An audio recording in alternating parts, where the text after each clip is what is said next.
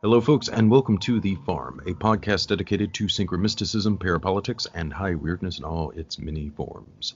This is your host, Recluse, aka Stephen Snyder, the longtime curator of the WACL blog and author of the recently released A Special Relationship, Trump, Epstein, and the Secret History of the Anglo-American Establishment. If you like what you hear here today, be sure to check me out at visupview.blogspot.com. That's visupview.blogspot.com. And procure a copy of the book and my other works at the Farm's official store, which is the farmpodcast.store. That is the Farm Podcast, all one word, .store. And also the physical copies of A Special Relationship are now available on Amazon for those of you who have been waiting for that. And please consider also signing up for the Farm's Patron. You get 2 additional full-length shows per month. That's between 3 and 4 hours of bonus material with exclusive gifts and content. Alright guys, this is another installment in the Farm's ongoing series exploring the World Anti-Communist League, or WACL as it's known around these parts. And that means the members of the WACL panel are with me today. First up is my research partner, the great Keith Allen Dennis. Keith, thank you so much for joining us again today, sir. Thank you, Mr. Recluse. It's good to be with you here at the end. Well, it's also only the beginning. Also with us is Don Diligent, the Farm's resident ex-cultist. Don, thank you for dropping by as well, sir. It is good to be back. This one ought to be a doozy. Oh, yes. Well, they all are. So this is the 6th installment in the WACL series, plus 2 appendixes with Moss Robinson and John Brisson, the other WACL panel members. In theory, you guys should know what WACL is by now, but just in case you're just now tuning in, at its height during the 1970s and 80s, WACL was the visible personification of the Fascist International.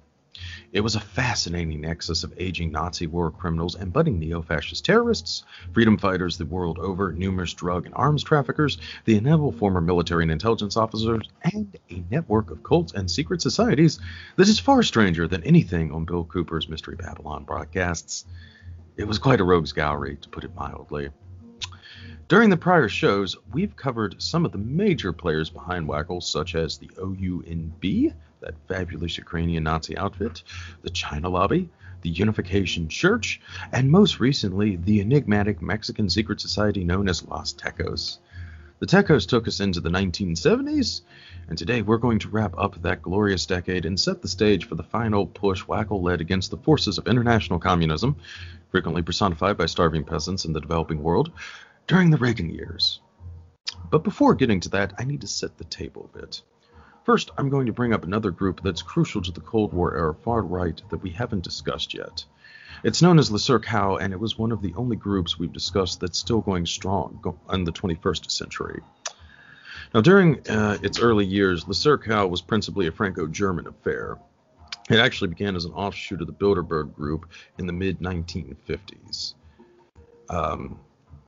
It was designed essentially to help with Franco-German rapprochement after the two nations had been on the opposite side of 2 world wars. However, WACL soon emerged as an independent body and as something of a counterbalance to the Protestant Anglo-American Dutch interests largely drawn from the financial sectors that dominated Bilderberg proper. WACL has always been more Catholic and aristocratic, with an especial reverence for the Holy Roman Empire. Indeed, WACL's early vision for a united Europe largely consisted of a restoration of the Habsburg dynasty. Virtually all of its founders were members of either the Sovereign Military Order of Malta, more commonly known as the Knights of Malta, or Opus Dei. Now, things began to change around 1968. It was during this year that WACL first began to formally make alliances among the Anglo-American establishment. American and British members were finally admitted proper. This would have a profound influence on WACL. By the 1980s, it appears to have been firmly in the control of a clique of British Tories, many of them veterans of the far-right Monday Club. WACL would find itself at the forefront of the Thatcher Revolution in the UK and as a crucial auxilia in the Reagan Revolution in these United States. Now, these 2 elections dramatically changed the nature of the relationship between the Soviet Union and the West. Whereas policies of containment and détente had prevailed for much of the Cold War in the West, under Reagan and Thatcher, rollback, which sought nothing less than the destruction of the Soviet Union and international communism as a whole, gained preeminence. This resulted in many of the dirty wars across the developing world that WACL assisted and which we shall dive into deeply during the final installment of this series. For now, however, it's important to note that something else very interesting also happened in 1968. Now, this is the year the strategy of tension formally began in Italy and soon spread to the rest of Western Europe. The strategy of tension was a concept conceived of by Italian neo-fascists during the mid-1960s, but with ample influence from the French counterinsurgency doctrine of la guerre révolutionnaire.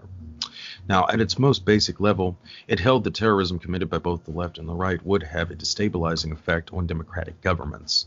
This in turn would pave the way for a military coup and dictatorship, which in turn would create a climate that was more favorable for fascism to reemerge in. For a more in-depth account of this history, see my debut work, Strange Tales of the Parapolitical. Now, the strategy of tension became very popular among what are commonly referred to as stay-behind armies. These institutions were set up by the US and the UK across Western Europe at the onset of the Cold War. In theory, they would wage a guerrilla war against the Soviet army in the event of an invasion. In actuality, many of these armies appear to have been involved in numerous criminal acts, including arms and drug trafficking, as well as terrorism, in an effort to ensure the hegemony of the US and the UK in Western Europe. It didn't help that they were largely drawn from the ranks of various Nazis and fascists, both Neo and OG, as well as assorted religious fanatics and the mob. And incidentally, as works such as David Teacher's Rogue Agents and Jeffrey Bell, The Darkest Sides of Politics Book 1, revealed, many of these stay-behind armies happened to be overseen by senior figures within the WACL, including many of the founding members. Were there ties to WACL? Most assuredly. And they were among the most notorious participants. Chief among them was fascist superstar Stefano Della Chai, sometimes known as Shorty, other times as the Black Bombardier. But regardless of what handle you want to apply to him, Stefano got around. He helped launch the strategy of tension in Italy before touring the globe for the fascist cause. He rubbed elbows with key figures in the Belgian section of La WACL, with infamous Nazi commando Odo Scherzini, with propaganda duos Lucio Gelli, and with ample members of WACL's Latin American chapter. So do keep him in mind with the history that we are about to unfold. All right, now that I've set the table, I'm going to turn it over to Keith and Dawn. Let's start by catching up on the Moonies. So, Don, the last time you were here, you talked about this address, 1028 Connecticut Avenue in Washington, D.C. It was in the downtown D.C. building that a number of anti-communist organizations had their offices, including the Moonies, also the personification of the Unification Church. Tell us about the organization that moved into 1028 Connecticut around the time of the first WACL conference, and then take us up to 1970 when the Moonies came into their own as an anti-communist powerhouse, sir. Well, to begin here, I think it's a good idea to review real quick the organizations that were in that building at 1028 Connecticut. So, one, we have the Korean Cultural and Freedom Foundation, KCFF, which is the Moonies, of course. Two, we've got the personal office of Marx Lewis, chairman of the Council Against Communist Aggression, or CACA. Then we got three, the John Birch Society. That speaks for itself, doesn't it? Four, we've got the Security Consultants International. That was a spy and bugging business, electronics business. We got the Drug Enforcement Administration. That's number 5.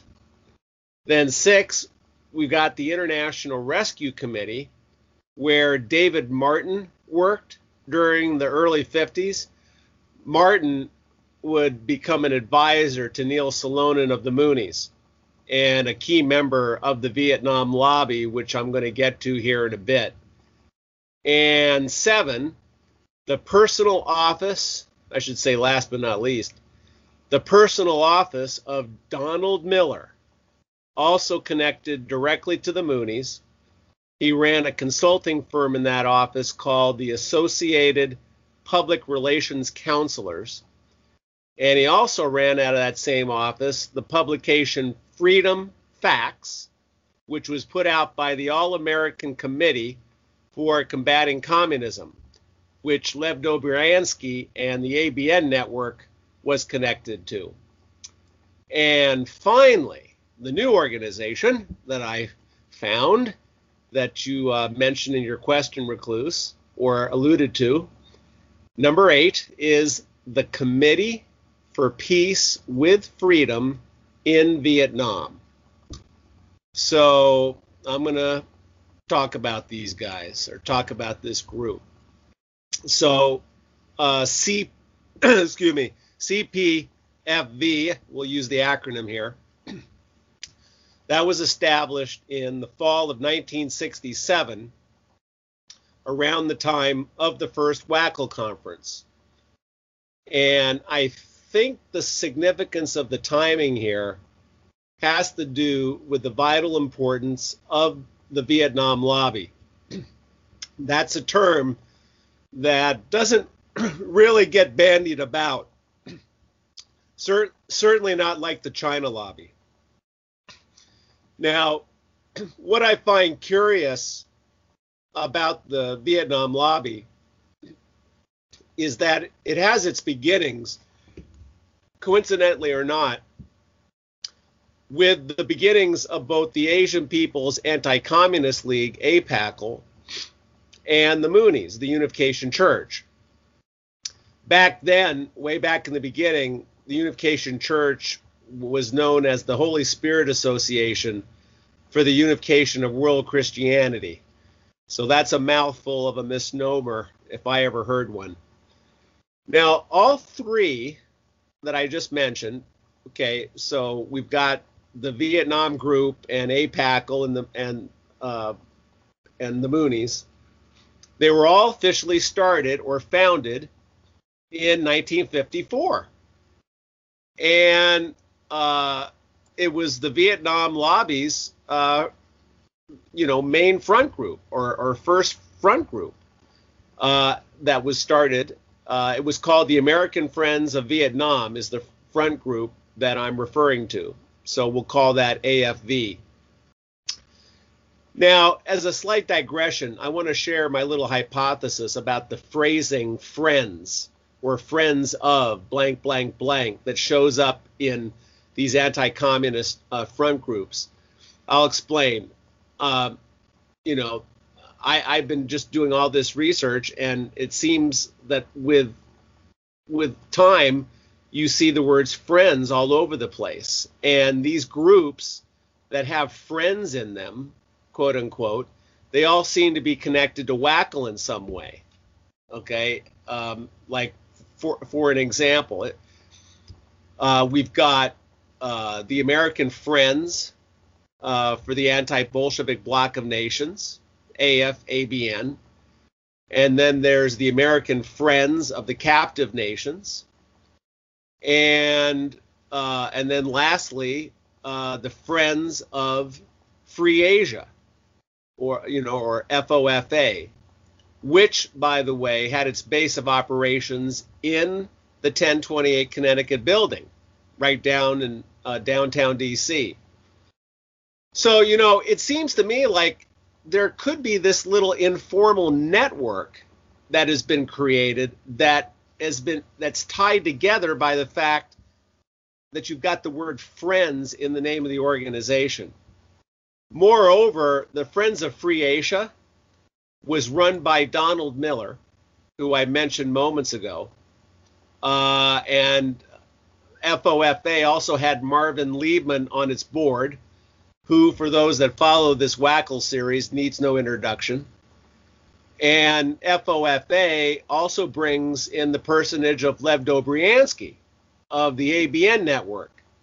So if we add all this up, we're getting even a greater picture, it seems, of just how important that downtown DC building was to fighting the Cold War. Okay? So then what else happens in 1967? Well, besides the WACL's first conference and the establishment of this Vietnam lobby organization. Well, that just so happens to be the year that 21-year-old Neil Salonen joined the Moonies. By the way, that's the same age I joined the Moonies as well. Call that synchronistic or whatever. But anyway, Salonen joins the Moonies in 67. He moves right into the commune, as it were. And along with a few other Ivy League students or well-educated types that joined the Moonies that year, the American Moonie crew, quote unquote, started to get some traction finally in anti-communist ideology. Bogey Pak's influence at KCFF was finally being felt substantially amongst all of these fanatic Moonie types, religious Moonie types, we'll call them. Now, I mean, don't get me wrong, the anti-communist emphasis in the Moonies, religious group, which was known as the Divine Principle, that official religious doctrine of the Moonies, it was always there, but it wasn't until Salonen and Gary Jarman joined. Jarman I spoke about at great lengths, as many will remember during the Moonie podcast. So it wasn't until these higher caliber Moonie recruits joined the ranks that the true agenda of the U.S. Moon Organization got into gear. I hope I'm making my point here. If there's a question, guys, tell me. So moving ahead, this relatively small moon group with Salonen rising quickly in respect over the next 2 years. Now we come to the summer of 1969. That's when the American Moonies' second anti-communist front group gets established, the Freedom Leadership Foundation, FLF, with Neil Salonen at the helm. Then, at FLF's first major function, which came in the fall of 69, Salonen's cadre creates an alliance with the Vietnam Lobby Group called, the Student Coordinating Committee for Peace with Freedom in Vietnam. And the other two groups that showed up for that event or function, their names are quite familiar to us: the Young Americans for Freedom and the Young Republicans. So these are the three organizations that made an alliance with the Moonies very quickly after FLF was established. Now, it's my guess here that the Student Coordinating Committee for Peace with Freedom in Vietnam, man, that's a mouthful. Anyway, if we take the better part of that name, Committee for Peace with Freedom in Vietnam, that's an exact match with the organization that set up shop in that 1028 Connecticut building. That surely can't be a coincidence. The group that got hooked up with Salonen and company must have been the student/youth wing, quote unquote, of that organization. So if we conclude that, we're getting even a better indication now that the Vietnam lobby, the Moon Organization, and APACL, all three seem to be inextricably linked somehow. Now, just the Moonies and APACL, like I've talked about before, once again, they all officially started in 54. So there seems to be this parallel development going on. It just seems unmistakable to me that we now have three peas in a pod, so to speak, or whatever the expression is. So this is all information that just kind of came together for me, during this recent time preparing for this podcast. So to begin finishing up my answer here, over in Japan, during the same time period we've been talking about, the late 60s, we've got the creation of their first anti-communist group. That takes place specifically in 68, and they're called the International Federation for Victory Over Communism, IFVOC, and that was run by Osami Kaboki, who, along with other Japanese Moonies who joined throughout the early 60s, these Moonies had connections to the ultranational or patriotic societies, particularly Kaboki. And it's in that network that we find the 3 World War II Class A war criminals. We're talking Yoshio Kodama, Ryoichi Sasakawa, and Nobusuke Kishi. And for those who remember from prior podcasts, I talked a lot about Kishi, particularly in our Moral Rearmament podcast. And Kishi, by 1970, was the most visible of the 3 in his open support or sponsorship of the Moon Organization. Just to jump in a ahead. second too, but also Kodama, and I believe the other 2 were also pretty senior Yakuza figures as well, correct? Oh, absolutely. Yeah. So I mean, just to give you guys some perspective, that kind of links in also to sort of the organized crime networks and what have you as well. Yeah. No, it's not Yakuza, it's patriotic societies, okay? Yeah, right. Yeah, you're right. They're just, social clubs for, young men, just, to get together and, cut off the tips of their fingers and that types of thing. Yeah. Well, and Kodama, we never really saw his face. I mean, he was behind the black curtain, as it's called.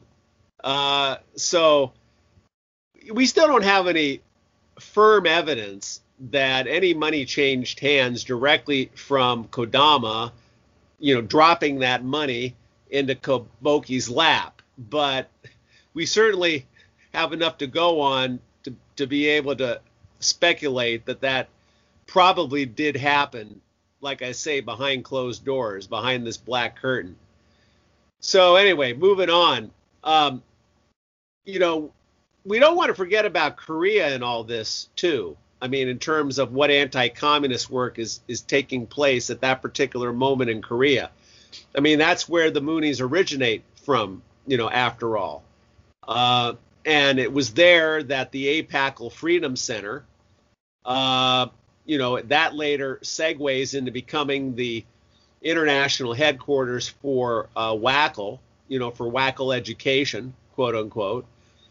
And we know that the Moon Organization had its inroads into that infrastructure, as I've outlined or speculated on previously. So to finally finish up my answer here, in 1970, all 3 Moonie anti-communist operations in the U.S., Korea, and Japan come together in Tokyo, where Kaboki and his troops are the star of the show. And this, the 4th annual WACL conference, becomes the coming out party for Moon's anti-communist agenda. And with that, I'll throw it back to you, Recluse, unless you guys got another comment or question or whatever. Yeah, I got a couple little things to throw in there. That was the biggest WACL conference ever to happen.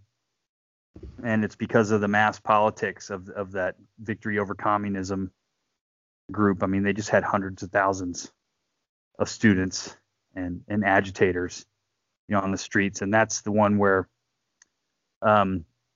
Sasakawa gives like a keynote address, and he's like, I know there's some communist friendly people in here, and I'm not mad at you. It's okay. It'd be like saying a doctor is mad at a patient. No, you do have a disease, and we're here to help you with that. And if the patient resists treatment, well, we have other means we can go into, and I'm sure I don't have to tell you all what those are.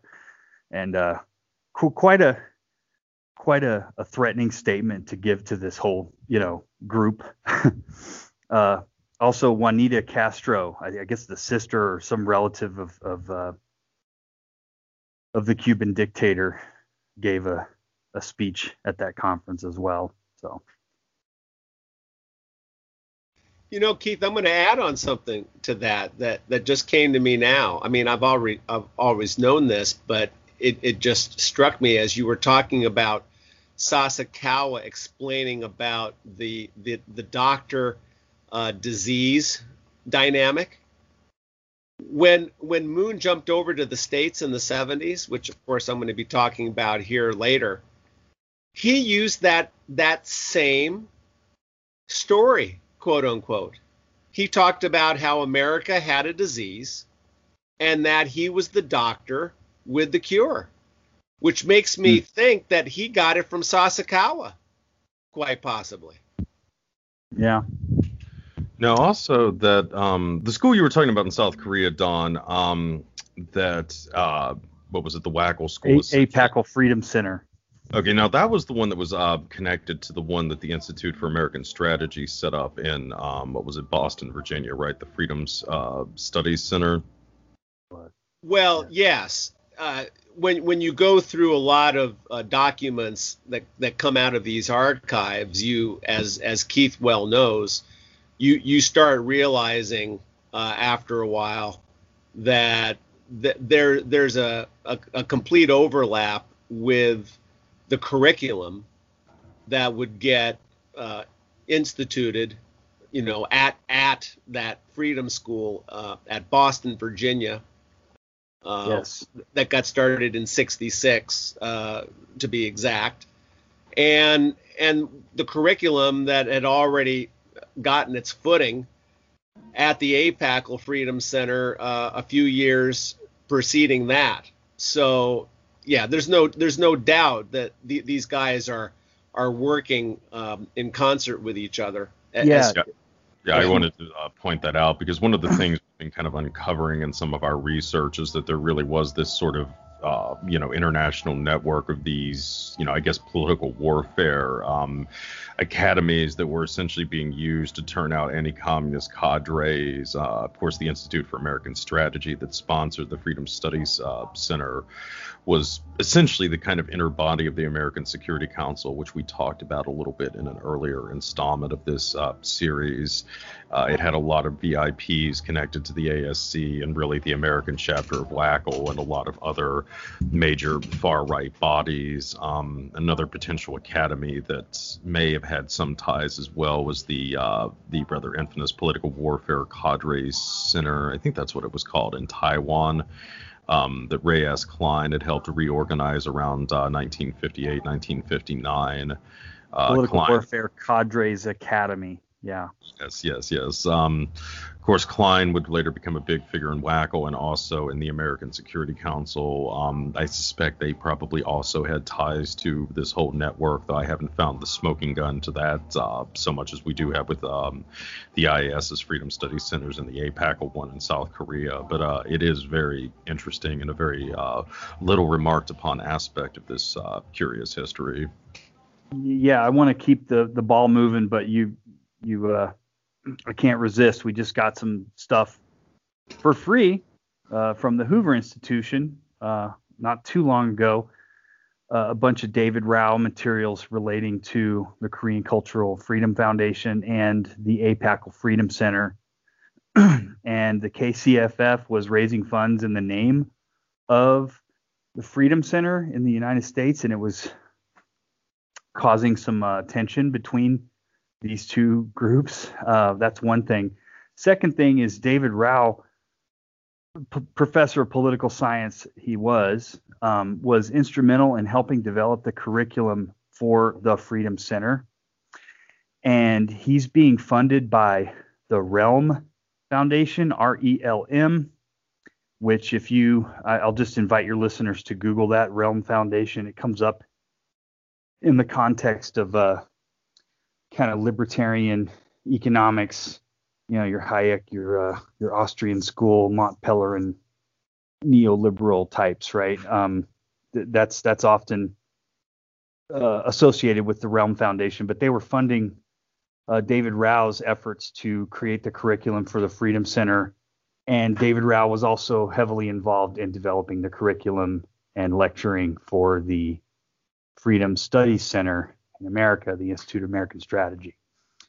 And if you look, there's always this talk about the ASC is really behind all this stuff, but you never really see it spelled out. But when you look at the Institute for American Strategy materials, it's got all of their foreign correspondent or their foreign affiliates, and it's everybody. It's APACL, it's the ABN, it's Willoughby's International Committee for the Defense of Christian Civilization. It's these Knights of Malta guys and out of Malta. It's like all these different international anti-communist groups that we've talked about from the early days, including I think even the CIADC, the Latin American one. They're all listed. And when you look at that, it's like, wow, this was like a parallel WACL that was already going before WACL started. If you look, if you think about it in terms of the Institute for American Strategy. But anyway, I don't want to get us too far afield, but you asked. So fresh material. The IAS stuff came from the Francis McNamara collection at George Mason University. I've been wanting to get my hands on that curriculum for both the Freedom Study Center and the IAS school for a long time, and now I can see what they're doing. So you were saying. Yeah. And I mean, it's absolutely pivotal. And I mean, a lot of this also, ties into really the rise of conspiratainment. I mean, one of the people linked to these freedom study schools, for instance, was Edward S. Butler, who famously had the debate in New Orleans with Lee Harvey Oswald, where Oswald, it was a radio interview where Oswald had famously proclaimed himself to be a communist. Butler was a very fascinating guy. He was an early member of the John Birch Society. He had done a lot to spread some of the early, what we would now think of as Alex Jones type conspiracy tropes. But he was also tied in with this strange school in the IAS, the American Security Council, and naturally had been a psychological warfare officer in the military prior. Was that the guy that wrote the thing about brainwashing? No, that was something Hunter, if I remember correctly. But yeah, it's kind of in that same milieu though. But yeah, there's a lot of interesting characters tied in with all of this. But yes, to get us back on point. Okay, Keith. So we talked in the previous WACL episode about how the Americans were reluctant to formally join APACL and later WACL. But that changed in 1970. We talked a little here and there about the American Council for World Freedom, but we finally arrived at the period of time in which WACL finally got its long sought after U.S. chapter. So it's time to go into that with some depth. Tell us about the ACWF and what they were up to in the U.S. and about their somewhat short time in the U.S. WACL as the U.S. WACL representatives. Yeah. So, Mr. Don Diligent's talking about all these groups that are located out of a building, and the ACWF is a bunch of groups that are operating out of a supergroup. Walter Judd, who was on the early board, called the ACWF an organization of organizations. So, and in the previous episodes, I won't go into it, but some of the smarter guys like Rao and Liebman were long dubious about WACL being a thing to begin with, definitely about having their doubts about the U.S. being formally involved. And but against their protest, the ACWF joined WACL. Indeed, they were present as observers at the 1970 conference we just talked about. And then at their next executive board meeting, they voted to join. And David Rao, in private correspondence, said, look, if they do that, that's fine. I'll be outvoted, but I'm also going to get out of the way, and you're not putting my name on it. Which sounds really cool of him and like principled, but he was working with them the whole time. He just didn't want his name on the letterhead. Same with Liebman. So cool. Yeah. So you can see on the on their letterhead all these names from all these different organizations, and I'll just get into a few of them. Lee Edwards, Young Americans for Freedom guy, he's kind of starting it. Him and Fred Schlafly, who, if that name sounds familiar, his much more famous wife, Phyllis Schlafly, founder of the Women Against Women's Rights movement in the United States, helped tank the Equal Rights Amendment and make sure men still get paid more than women to this day. I mean, we all have her to thank for that. There's a great podcast my favorite, other than this one, of course, for 2020 is Behind the Bastards with Robert Evans, and he did a 2-part thing about Phyllis Schlafly. Anyway, her husband, Fred. She was a Dame of Malta, too. Dame of Malta, John Birch Society, which she didn't want to admit for a long time, but then she did, and yeah. So anyway, Goldwater Girl. So her husband, Fred Schlafly, and Lee Edwards are probably the only two people you could say that this was like their day job. Everybody else was kind of like a side project, and they had their other things going on. So who else was on it? We got David Rao, like I talked about, although he didn't want his name on it. We got Stefan Pisoni, who we talked about. Dobriansky, who we've talked about. Don't need to go into those guys too much at this point. Same with Walter Judd and Walter Dushnik, who we've talked about. And then Don talked about Marx Lewis of the Kaka group, first real post-Korean War Korea lobby, part of that whole freedom school business we were just talking about. Who else? Oh, the legendary former communist, anti-communist activist Herbert Philbrick is on there. This is the guy that Don had said Neil Salonen thanked personally at some banquet or something for helping him get his start. Then there's Fred Schwartz. Yeah. So there's Fred Schwartz, the founder of the Christian Anti-Communist Crusade, is there. That's a group we haven't really talked about, and I won't really get into it too much, but this is an Australian guy that started doing speaking tours for like just kind of pumping up this early version of what today is called Christian nationalism. Christofascism, you could even call it. He wrote a book that was pretty popular in its day called "You Can Trust a Communist to Be a Communist," and it's like, I see what you did there.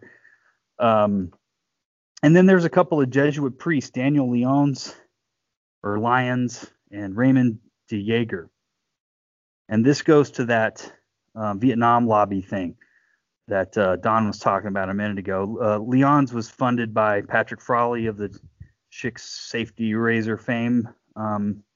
And that guy, Frawley, was a big funder of far-right causes and figures during that period. And Lyons is talked about in William Turner's Power on the Right book, talking about how the Jews control the media and the entertainment industry, and those white colonists in Africa had earned the right to hang on to them. And he was a member of a group called the Free Pacific Association, and so was Father Raymond de Jager, who was himself a former missionary and an advisor to Ngo Dinh Diem, the French-leaning Catholic leader of South Vietnam, who got assassinated. And I think it was 1963. So those guys are both interesting because they're ACWF guys, but they're like Vietnam experts. And they were advocates of something called Vietnamization, I think it was, that basically like, we need to keep the war going. We need to, don't let one domino fall, but we need to pump up the local forces and have them take a greater share in defending their own countries against communism. And so those guys it was kind of like a pro KMT lobby. They wanted an invasion of mainland China. But again, that involved local fighters taking up the cause. So this ACWF was definitely part of the pro-Vietnam War lobby. And in a new book that's come out, 4 years ago, I think, Revolutionaries for the Right by Kyle Burke, he talks about ACWF being, it's like kind of trying to plug the hole, like public support for the role in Vietnam is eroding, and there's kind of it's not going anywhere, and there's a danger of us losing the will to fight, which is going to make us lose the war, and they were trying to do what they could to stop that. But speaking of Vietnam, early ACWF also had on its board a Mr. Reed Irvine. This is a legend in conservative media. He had just started his Accuracy in Media organization in 1969, and it was supposed to counter liberal media bias and kind of boost conservative voices in the news media. And he kind of pioneered the concept of putting fake news into the media stream while complaining about fake news. If that sounds familiar, here at the end of the world, we know who to thank. He kind of made the mold that out of which would later crawl the likes of Sean Hannity and Rush Limbaugh. And he just kind of would just pump up these things that in the moment really helped, as GW would say, catapult the propaganda, but in hindsight turned out to be like dead wrong. Like Vietnam War was good. No, it wasn't. Agent Orange, not so bad. Yes, it was. The El Mozote massacre in El Salvador 10 years later was overblown by the liberal media. It wasn't. Waterboarding is not torture. It is. Climate change is fake. And even this year in 2020, early this year, they said coronavirus was a bunch of fake news, and we see how that turned out. So Reverend Moon gave Reed Irvine an award sometime in the 80s, and I'm sure he deserved it. But anyway, then there's John Fisher of the American Security Council. You could kind of say that the American WACL constituency was like the marriage of the American Security Council and Young Americans for Freedom and the New Right more broadly. And the ASC kind of represented the old right. And as for the New Right, I don't know what to say about them except, for the difference as far as it goes, except they were like, they're younger, more technically adept and adaptable, but you scratch the New Right's shiny surface and the old right is right there underneath it. Indeed, I will say that by the end of the 70s, we'll get into it in a little bit, but the old right Liberty Lobby pretty much took over the American WACL chapter, and for a minute, the whole World Anti-Communist League itself in the person of Roger Pearson, but we'll talk about him in a little bit. So then, finally, I guess I want to get into one other name on there. This just to give you the cast of characters. This isn't even everybody, but some of the more interesting ones on here. Okay, I've picked out is the lady Malcolm Douglas Hamilton was on the early board. I don't know if that name rings a bell to either one of you guys. Yeah, I've seen her. Yeah. She was in, what was it? Was it the Scottish League? Shoot, I can't remember the rest of it, but yeah, that was like one of the big kind of UK anti-communist organizations. I think that might have been one of the ones that Boney Fuller had some kind of connection with, if I'm not mistaken. Wouldn't surprise me. There's a rumor on the internet that I think maybe came from Russ Ballant's old right, new right in the Republican Party. I may be wrong, saying that she was the involved Lord in Malcolm Hess's Douglas flight Hamilton. or something What? like that. She was involved in Hess's flight or something to that effect. Yeah, like her husband, Lord Malcolm Douglas Hamilton, his brother had been the host of Rudolf Hess when he made his dumb flight to the UK during, World War II. Don't know if that's true. Don't care. But her husband was part of that Cliveden kind of pro-Hitler, pro-appeasement set, But so that's a rumor. But what I can tell you is that when the Lord and Lady moved to the U.S. in the 60s, they promptly started the first American chapter of something called the International Association for the Advancement of Eugenics and Ethnology, or Ethnology and Eugenics in the U.S. That would be the group that is a big part of the subject of the Funding of Scientific Racism book, which is a gross book, but I have it. Started by Robert. Was that tied into the Pioneer Fund then?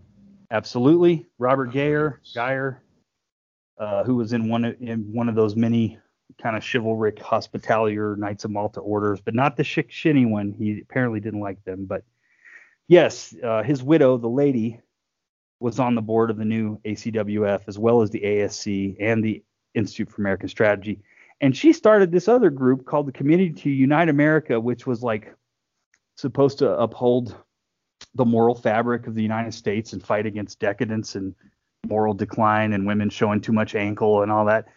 And that had Walter Judd on it, and Albert Wiedemeyer was on it, and Edward Teller, the nuclear physicist, were all in part of this committee for good morals.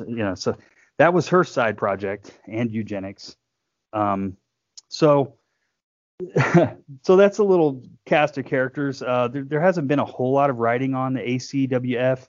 Definitely Inside the League is the most.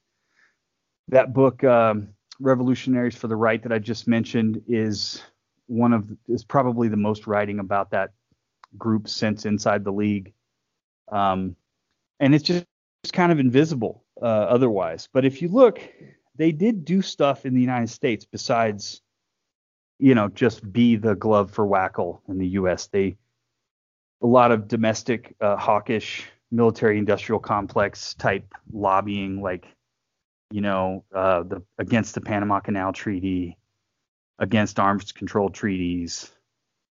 And they would kind of hold all these conferences, holding space for all these different conservative organizations and like hawkish foreign policy stuff. And we'll get into some of them in a minute. But anyway, so when they joined WACL, Rao and Judd are writing each other back and forth, talking about, this is piddly, this is dumb. Why is this a thing? Because they're talking about these little chapters from this country and that are they're really trying to lean on the United States. They always wanted the United States in on it because they always thought they were going to get all this money from the Yankees if they could just get them into WACL.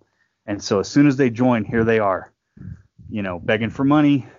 So and so from this little country can't make the plane tickets. Can you help them out? And Judd and Rao are like, if these guys can't even spring for plane tickets and hotel reservations for some conference, how are they going to seriously help us in this worldwide struggle against communism? And so the Andersons talk about APACL being like this benign and regional paper tiger. That's the quote of what they called APACL. And some critics inside and outside the league thought the same thing about the World Anti-Communist League. But then on the other side of it, it's a world league and they got chapters all over the world, and they're not all necessarily telling Walter Judd what they're doing. I mean, if you look at the Portrait of a Black Terrorist, the biography of Stefano Dell'Acciai, it says that WACL started cutting checks to Adjunter Press as soon as they got going, right? And then you read about them being involved with Scorzani's Paladin Group from like around 1970. So it's like nobody's, telling Rao, hey, this is what we're doing, don't tell anyone. So it's like they're kind of ineffectual and geriatric, and it's just like a bigger version of the same old fiefdom of Ku Ching Kang and his Asian despots. But it's also it's getting going, So, but as for what they did in this kind of 4-year period, that they were in it, because they were out by, it was like 71 to 75, and they're out. And it's kind of like they took we were talking about in one of the last episode about the techos and how like secret societies and power and how the hand of power kind of goes up the bum of this puppet or that puppet, like a hand going into a glove, and it moves on when the mission's accomplished. Well, it's like ACWF sort of took the threads spun by APACL in the 50s and 60s and knitted them into this glove that the Reagan administration would really use to great effect in the 80s, right? They kind of kept it going long enough for it to become Singlaub's like vehicle for him to, do his thing with, right? And I don't know that any of these guys had the foresight to see it that way when they were kind of struggling about paying for conference bills and stuff like that, but that's what they were doing. So this whole 70s period is like they're building it. WACL's trying to build itself up. ACWF is trying to build itself up and build WACL up. And there's all these scandals and splits and schisms. And in the end, it still was, a success. And its success was also kind of its undoing in a way. But we can get into that in the next episode. And all right. I think a good little primer on the American WACL guys for now. That was beautiful, man. All right. Now, Don, in the early 1970s, Sun Myung Moon moved to the United States and started to tour all around the country with his message for America, which included a lot of anti-communist rhetoric. Tell us on how the quote-unquote Moon movement was furthering the agenda of WACL in that period.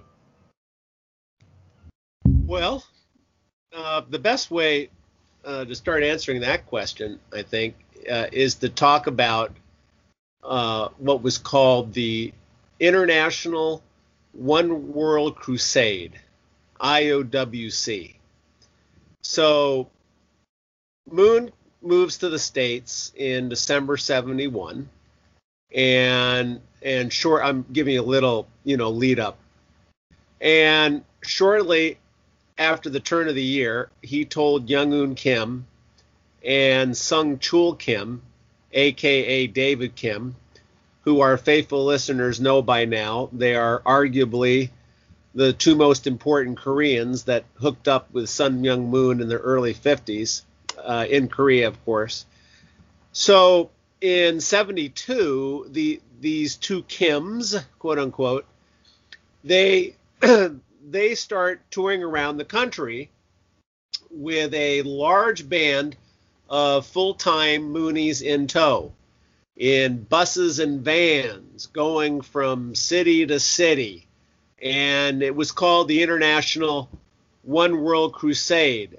And its purpose, quote unquote, was to, an emphasis on quote unquote here, was to prepare Americans for the coming of the prophet, the Korean prophet, Sun Myung Moon, the man who came to save America. I mean, Christ. No pun intended. Those early Moonies weren't even allowed to tell the masses that Moon was the Messiah. He was a John the Baptist figure, a prophet, preparing the way for the Lord. Sorry, guys. Being an ex-Moonie, sometimes I get kind of worked up about all this stuff. But anyway, getting back to my answer here. So, anyway, hey, look it comes with the territory. When you get an ex-Moonie on, you never know what little digression is going to come about, right? So I'm anyway, here for it, man. I'm here for all of it. Yeah. No, it's fascinating. No, I love you guys. I mean, seriously. So I should digress slightly here, because it's important to understand also something else that leads up to this IOWC. So I already mentioned that Moon moved to the States at the end of 71, but there was approximately a 12-year period of U.S. Moonie activity leading up to Moon's arrival. Young-un Kim and David Kim had come to the U.S. back in 59 for the purpose of establishing Moon's operation in America. By 61, Bo Hee Pak shows up and starts to incorporate some quote-unquote church activity to go along with his official Korean diplomat duties as an attaché at the Korean embassy in Washington. And that's where KCFF was, right?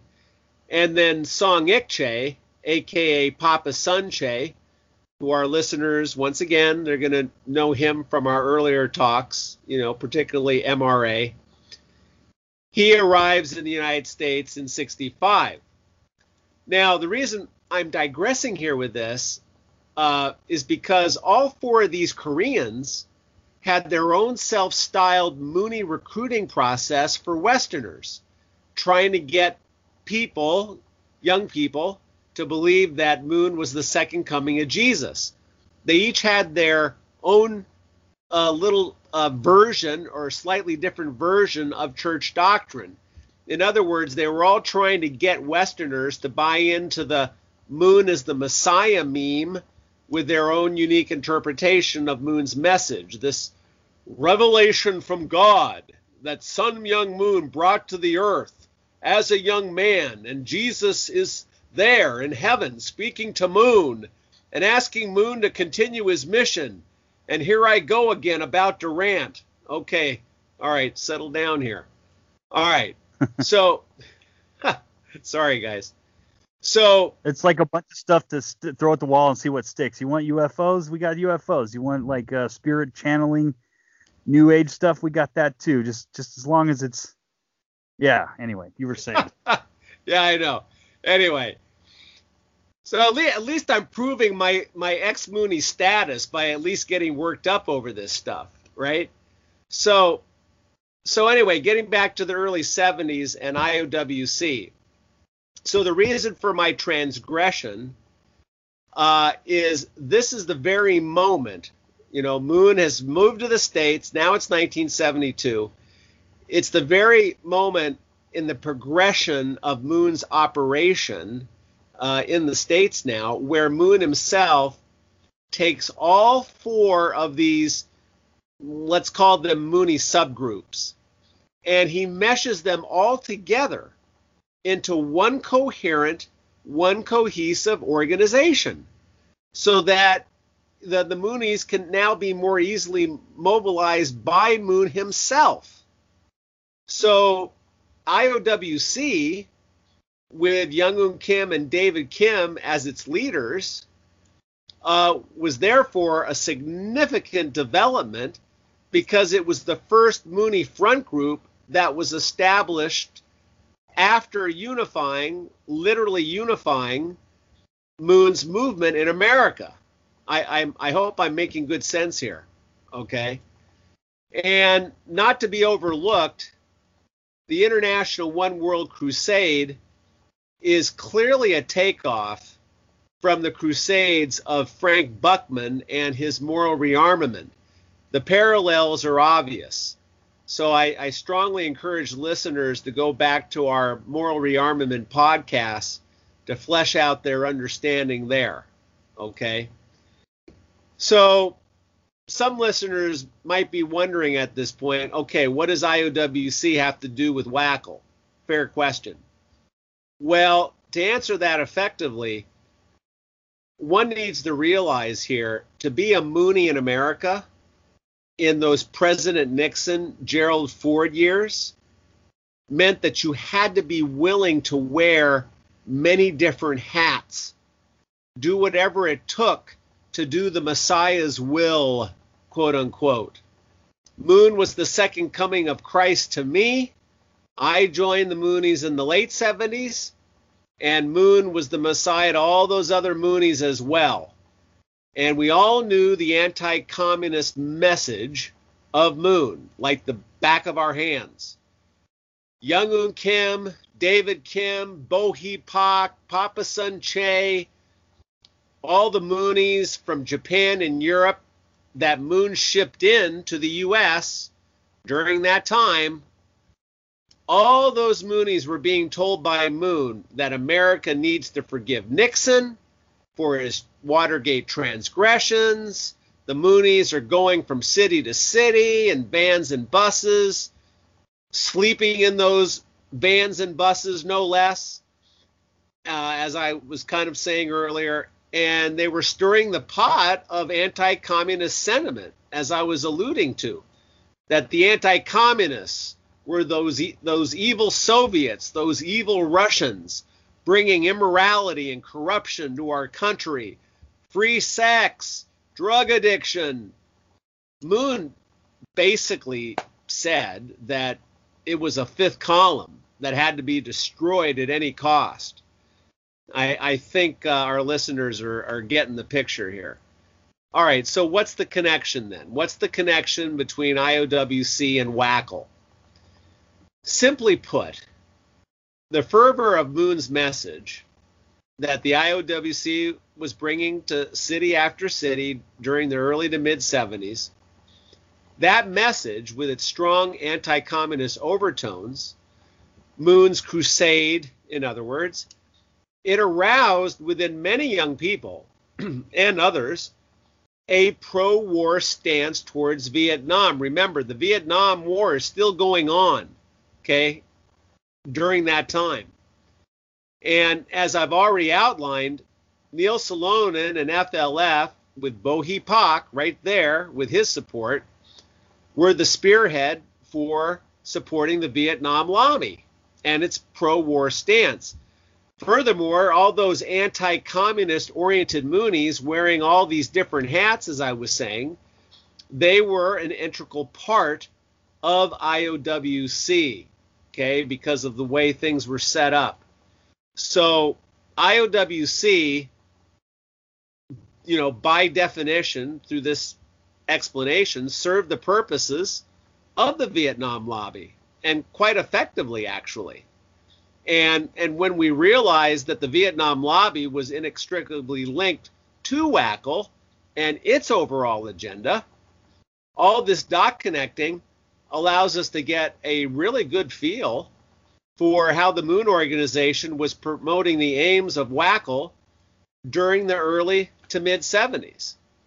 And with that, I guess I covered that answer about as well as I could, unless you guys have a question or a comment. Actually, I do, if that's okay. Oh, go for it, Keith. I forgot, very important, I forgot to mention that Neil Salonen was one of the founding members of the American Council for World Freedom. That was an important oversight there, very important. So there's the Moonies sitting there at the table with Fred Schwartz and these other Catholic people, and it's all right with them.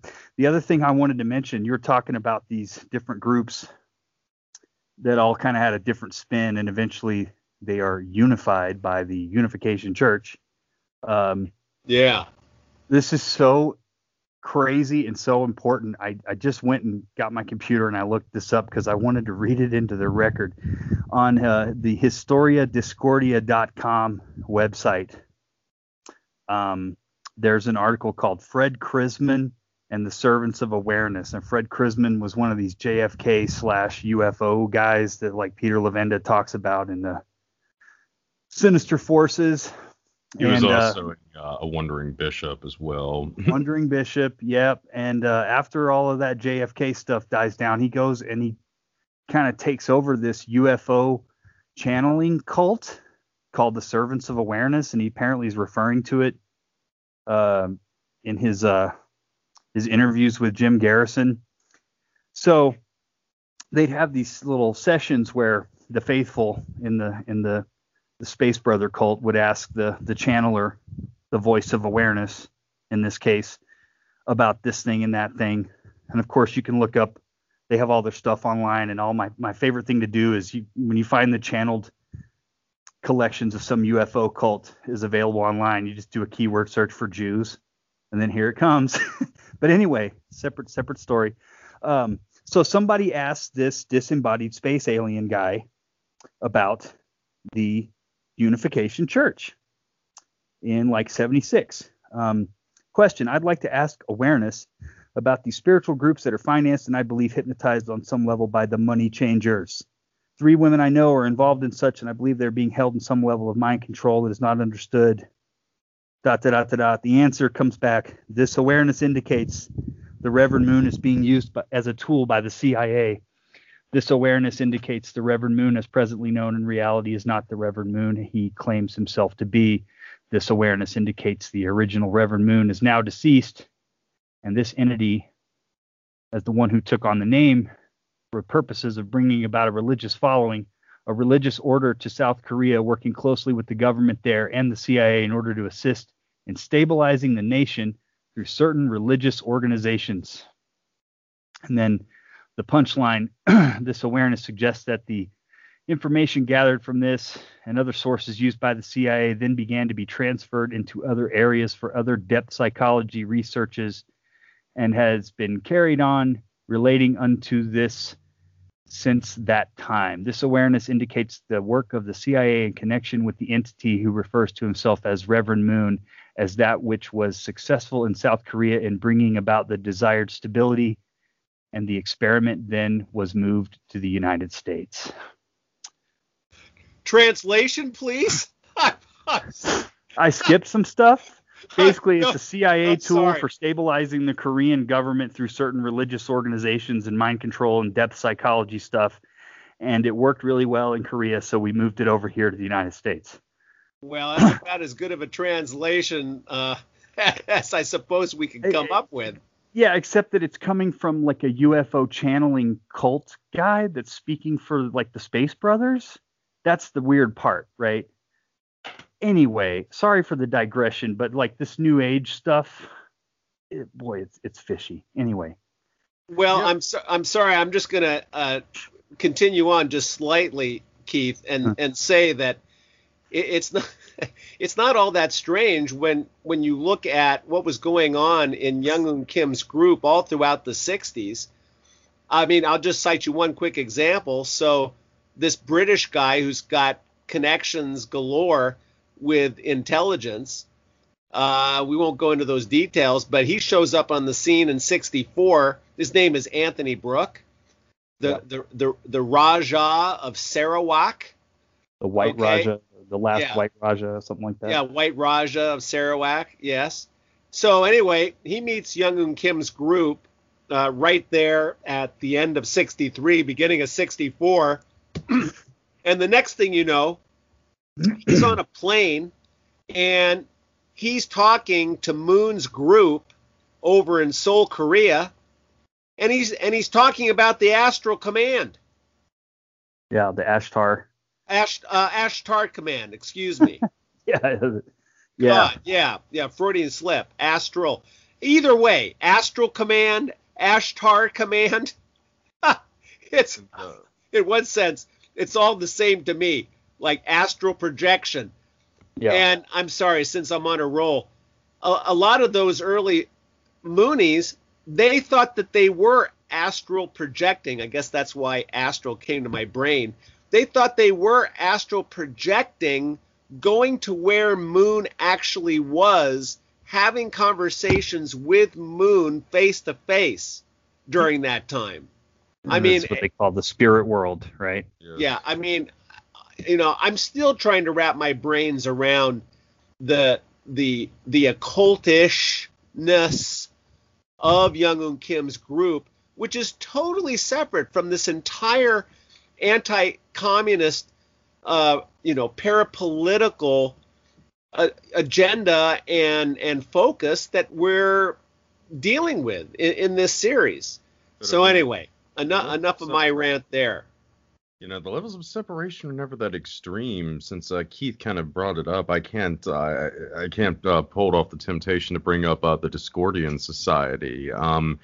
It was allegedly founded in either 1958 or 1959 by Greg Hill and Carrie Thornley. Of course, we get back to that pivotal year time frame, 58, 59, when we saw a lot of these anti-communist organizations like the Liberty Lobby and the John Birch Society and the Institute for American Strategy, the Northern League, I think, a lot of these other groups really kind of sprang to life, so to speak.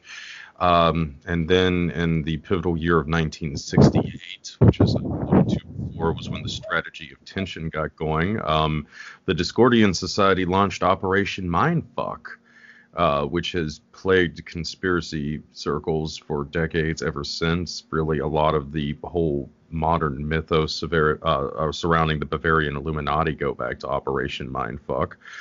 And it's interesting, of course, Carrie Thornley is one of just the most enigmatic individuals of the 20th century. He played a huge role, obviously, in setting up the counterculture, but he was also linked into the Kennedy assassination. He was in New Orleans during the early 60s and that whole kind of milieu. He did meet Guy Bannister at least once. There was some dispute as to how connected they were. Bannister was actually a member of one of the early Latin American anti-communist organizations. It was the, the Anti-Communist League of the Caribbean or something to that effect, which E. Howard Hunt had allegedly set up. Of course, E. Howard Hunt was a guy that Thornley would later claim that he had been in contact with in New Orleans as well. And another early member of the Discordian Society from New Orleans was Slim Brooks. Slim was most likely Jerry Miller Brooks, I believe, who was quite a prominent member of the Minutemen. the first major post-war militia group, which had essentially been taken over by some of these Christian identity sects. But it's another topic. But Slim Brooks, Discordian, Minutemen. Thornley also knew some other Minutemen, or at least one Minute Woman, Becky Glazer, I believe her name was, who had been involved in arms trafficking for the Minutemen during the early 60s. So, yeah. The New Right, the New Age, and the Republican Party. Yes. And then, of course, Thornley also knew David Ferry, who had encountered at least once. Ferry was, among other things, also a wandering bishop. He was ordained by a man named Christopher Maria Stanley, who had also ordained Jack S. Martin, another one of the people working with Guy Bannister, and a fellow wandering bishop. Stanley was a bishop of the American Orthodox Catholic Church, which Peter Levenda would later become a member of. Of course, Levenda is widely believed to be the author of the Simon Necronomicon, and of course also Sinister Forces. And Stanley would also ordain bishops who would help set up the Moorish Orthodox Church, which Peter Lamborn Wilson, aka Hakim Bey, was an early founder of as well. So, yeah, you can kind of see. I thought that guy started NAMBLA too, but. Yes, he did, and also the Temporary Autonomous Zones. And of course, David Ferry was an arch pedophile. There's, some evidence that kind of thing, went on in these Wandering Bishops circles, going back to one of the first major Wandering Bishops, C.W. Ledbetter. Cough. Oh wait, I'm sorry. It was Plato. It was Plato, the philosopher. That's who started NAMBLA. Goes back. Anyway. Yeah, but digress. That was quite a little. You just rattle all that off.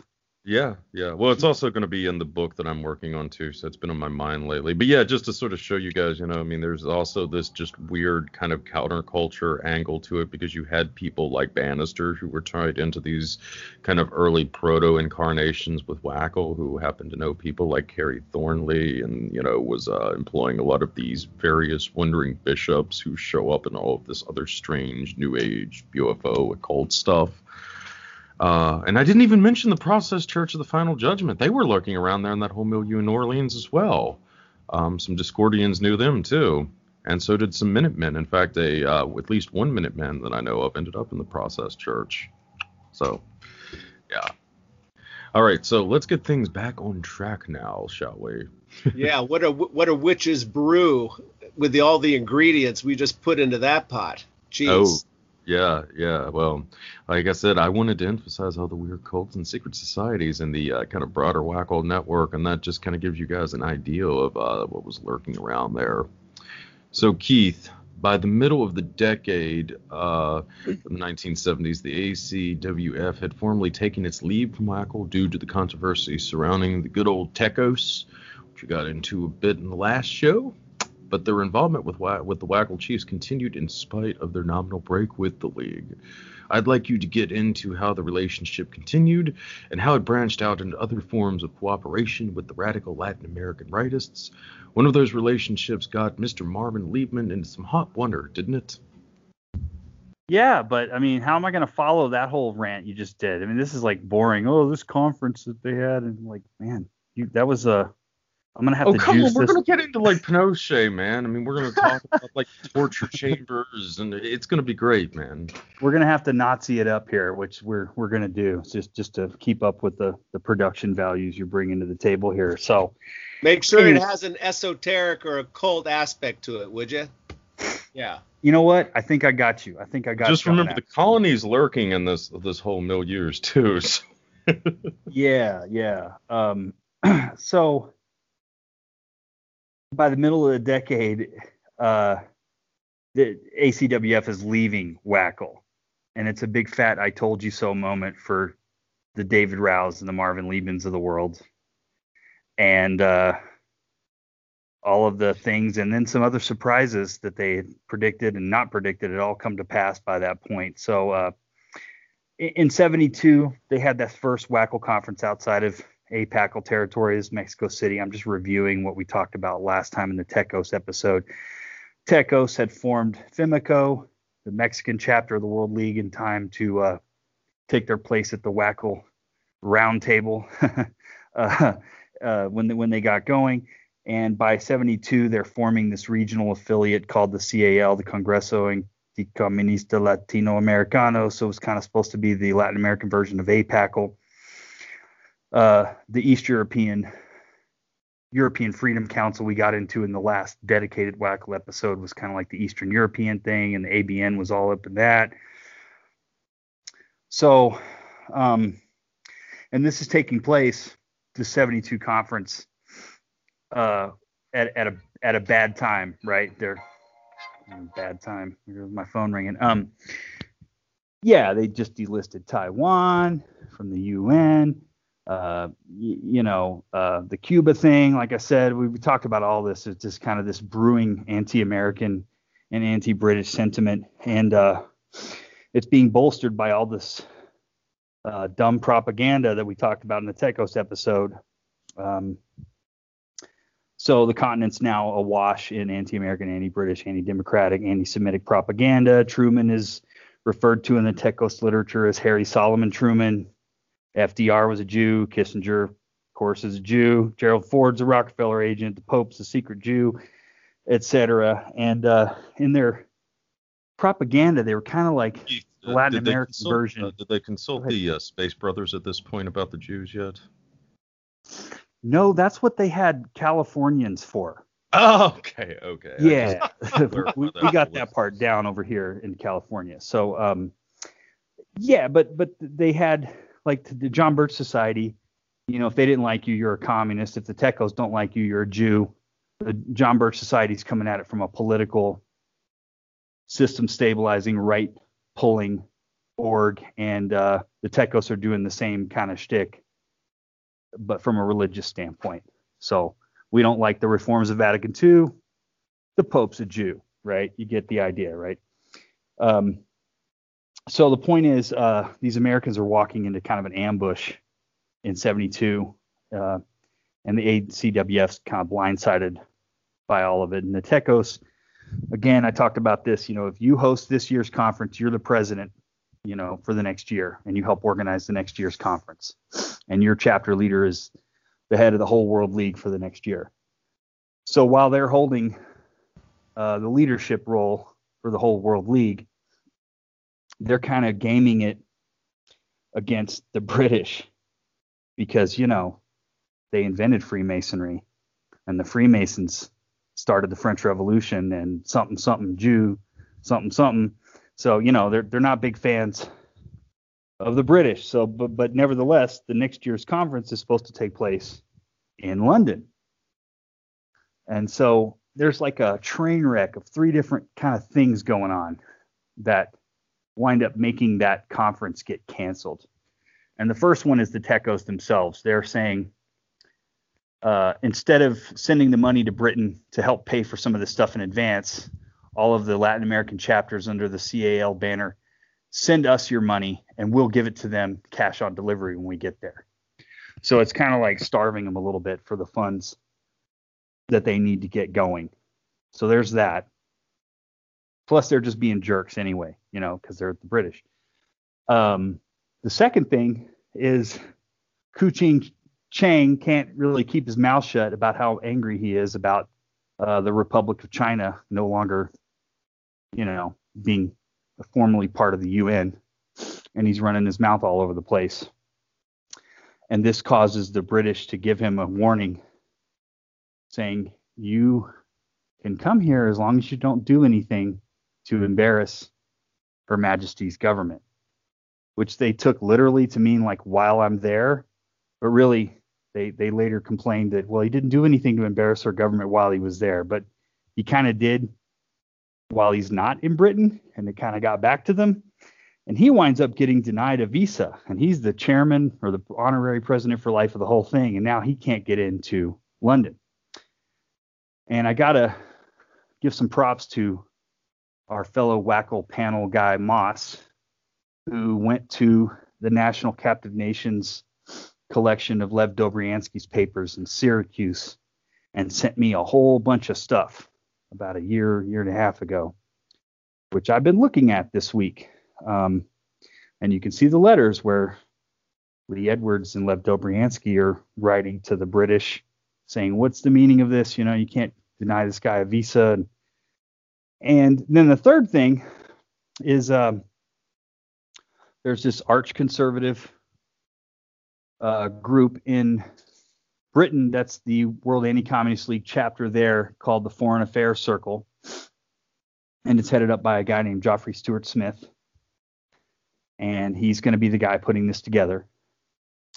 And he's having a hard time because of the aforementioned thing about the money not coming in. But also, there's all these like flat out Nazi groups that are saying, yeah, we're going to be coming. And he's like, I don't want you coming. Who the hell are you? So inside the league, it talks about one group of like, not just fascists, but like, brown shirt, black tie, full on Nazi youth group in Spain that he's like, I don't want these people coming here. This is crazy. You're going to make me look bad. I don't know if you remember, but we fought against you guys in World War II. You bombed us, et cetera. And so he's calling up and writing the Spanish WACL League chief saying, hey, man, we don't want this guy. Who are these Nazi guys? We don't want them here. And so the Spanish WACL guys are like, hey, if you have any questions about so-and-so's credentials, you can always write to Mr. Kuching Kang, the chief of the whole shebang, and he'll vouch for these guys. And so Stuart Smith starts realizing all I'm doing is talking to Nazis about how I don't want these other Nazis coming to Britain because they're Nazis, and all I'm doing is pissing off these Nazis. And so that's happening, and the funding problem is happening.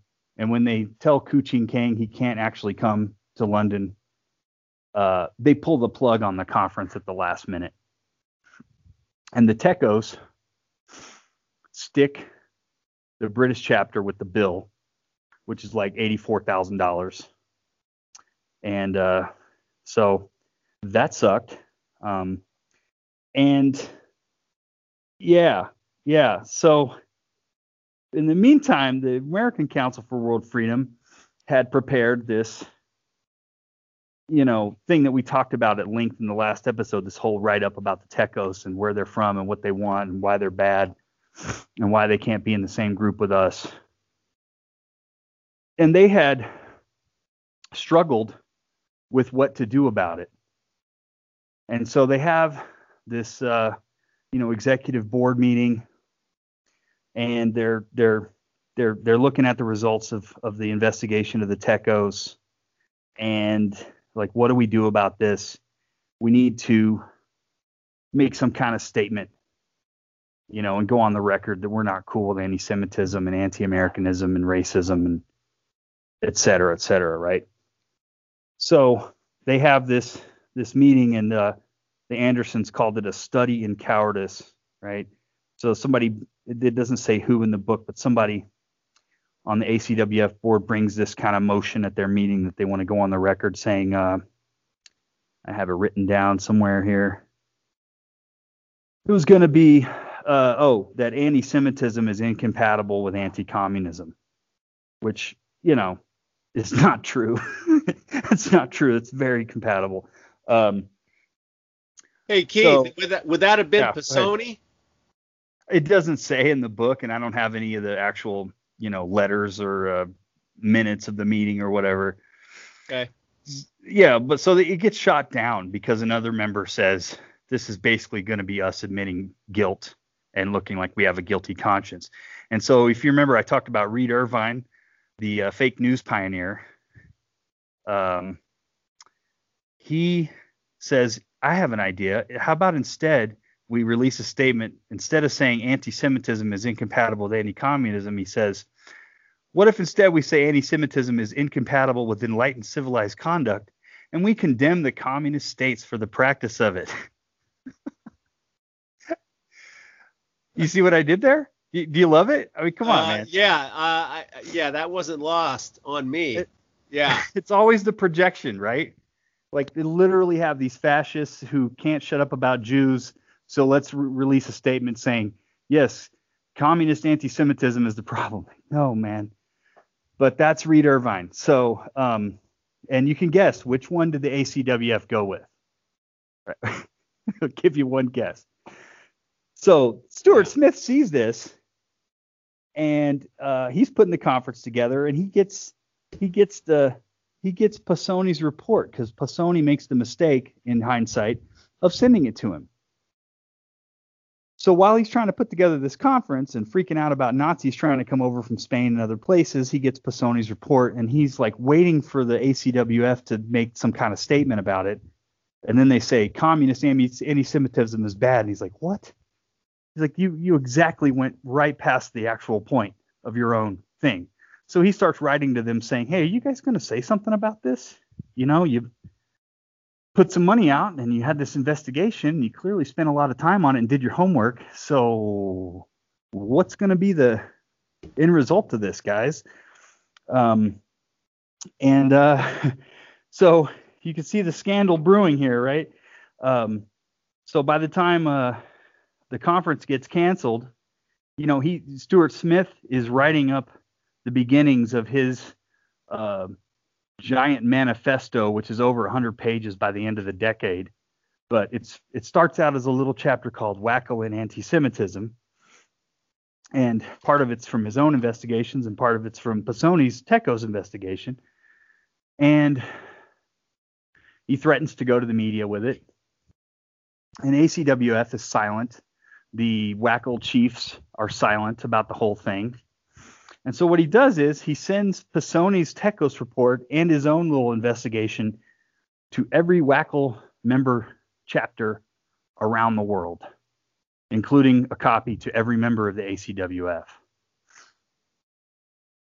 And that winds up hurting the ACWF a lot more than it hurts WACL, because the WACL guys are like, oh yeah, there's me. Yeah, I know. Yeah, we're good. We're good with this. But the TECOS are like, you know, what? They've been doing a whole investigation on us this whole time without even telling us. I knew it. They're a bunch of Jews, right? So it creates this big scandal, and all of the Latin Americans rally around the TECOS,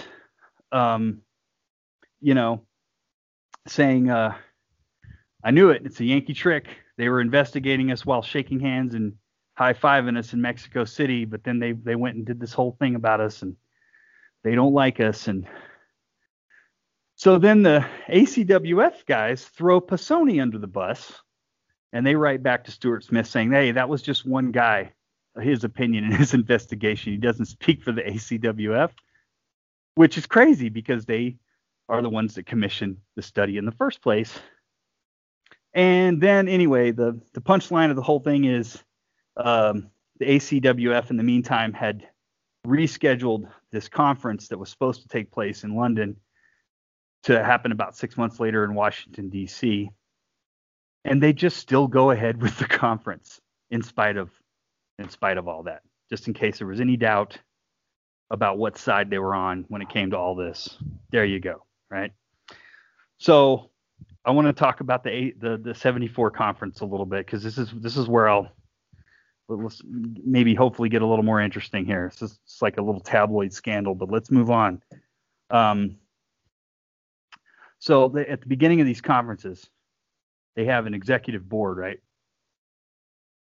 The executive board will vote on these motions and these resolutions, but they also vote on bringing in new members. And then after the executive board meets, they have the bigger meeting with everybody that's invited, but doesn't have any voting power, right? So this time they finally get up the nerve to go on the record, and they pass this resolution that I'll quote from it, but not before saying that you'll notice when I read this that TECOS and anything Latin America does not appear anywhere in it. But after saying that, you know, while WACL recognizes world communism as the biggest threat to freedom around the world, but that being said, there's still some anti-communist forces out there whose beliefs are also inimical to freedom and democracy. And then it says, and whereas among these movements there is a variety of Nazi and neo-Nazi organizations and grouplets with the World Union of National Socialists as the principal coordinating center.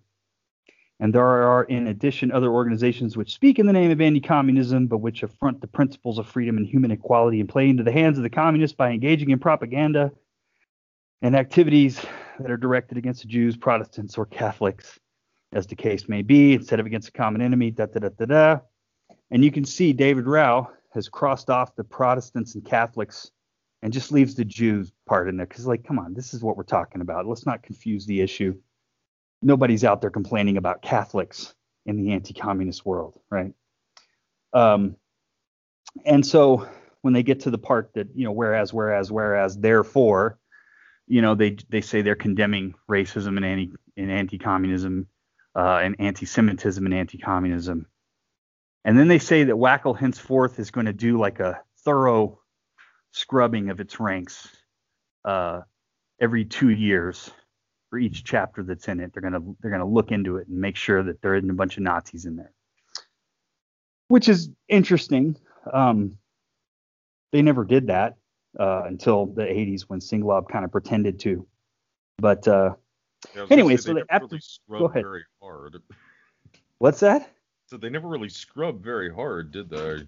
No, they didn't. So anyway, after passing that resolution, they let some new members in. Namely, here's a few of them. Alpha 66, the Cuban terrorist outfit, gets admitted in 74.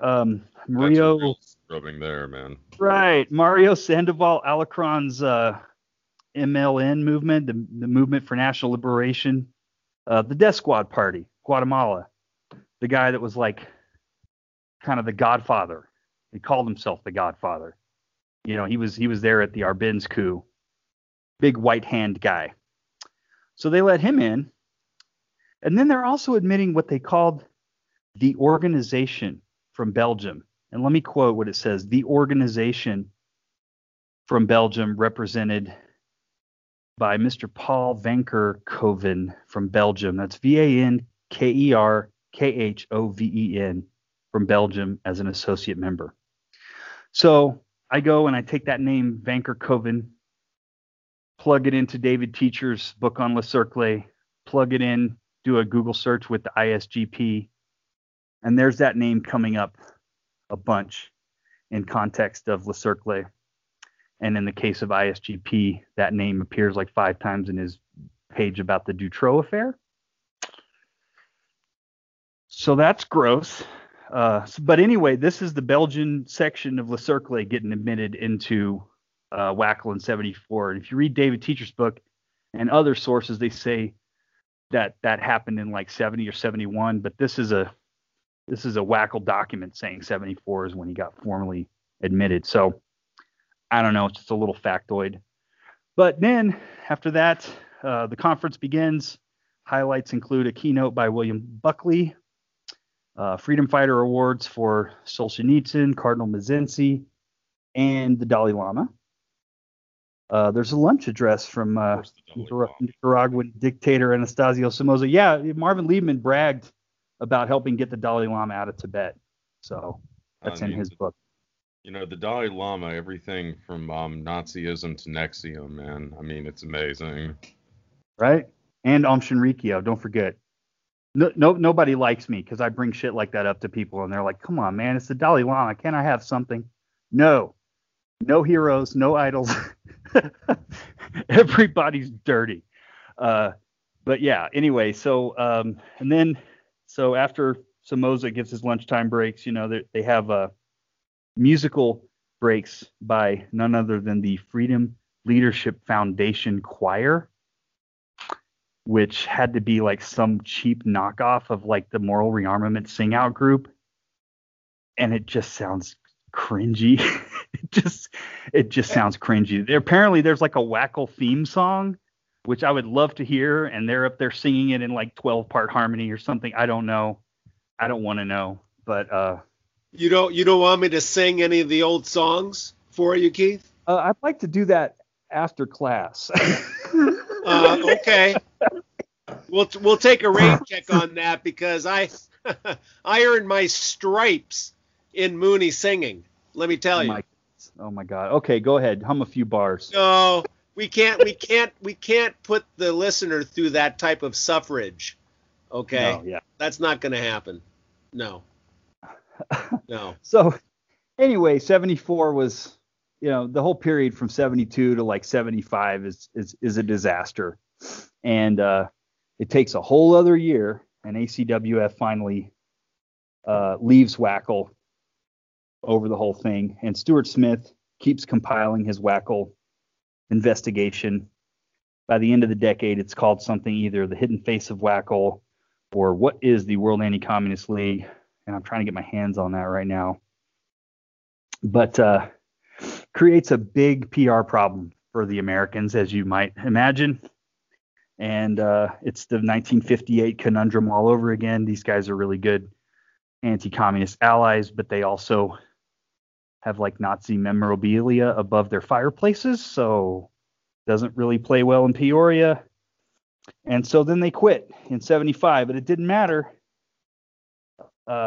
because like the actual new right leaders in America, they didn't care about any of that stuff. And to give you an example, Lee Edwards and Richard Viguerie, they team up with Howard Phillips and Paul Weyrich the next year for trying for a hostile takeover of like the super far right American Independence Party. They're trying for a Robert Morris, Richard Viguerie ticket, and it didn't work. But you get the idea. I mean, this is the party that ran George Wallace, Curtis LeMay as their ticket like the decade before. And I looked it up. The American Independence Party, you know who their nominee for vice president was this year? Kanye West. No kidding. They nominated Kanye West for VP this year. But it also didn't matter that they left because the ACWF and the main WACL chiefs, they just kept right on chugging like nothing had happened. So like in Liebman's papers at Hoover, there's this folder where you can find this next generation, and I guess we should call it a neoconservative conference pushing what we should just call neoliberal policies. And it's this new group called the Inter-American Conference on Freedom and Security, which becomes like the seed for what would later become the Committee for Inter-American Security, or CIS. And they're gathering at a nice hotel in DC for the event. A bunch of people who would later turn out to be Death Squad leaders and Condor guys and CAL guys with the TECO turned down just a little bit. They're all there. And Dobriansky and Pisoni are moderators for these discussions. And also Stetsko and Kuching Kang are there, right? So what is this? It's a WACL conference without the WACL label, And I mean, it's like nothing happened. It's the same with Rao. He made it good on his promise to quit the ACF, but he's still in the mix. And Liebman, who's been bragging to people about how he was too cool for all this all the way since 58, here he is in the mix too. And you know why? Because he's running this brand new lobby that he's created with Rao and Pisoni and Anthony Kubek of Western Goals fame and Walter Judd and Lynn Francis Bucci and Ronald Docksai. And it's called the American Chilean Council.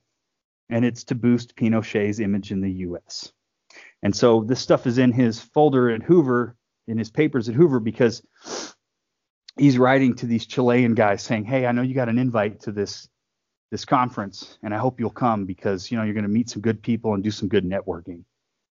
So it's WACL without the WACL label. And so the DOJ, he got in trouble with the DOJ over the American Chilean Council. And I'll quote from the Washington Post on this. The DOJ said that the sole purpose of the American Chilean Council is to disguise the business relationship that exists between the Chilean government of General Augusto Pinochet and its American public relations representatives. The suit alleged that Liebman sent a confidential memorandum on December 9th, 74, outlining the PR campaign to the Chilean ambassador in Washington.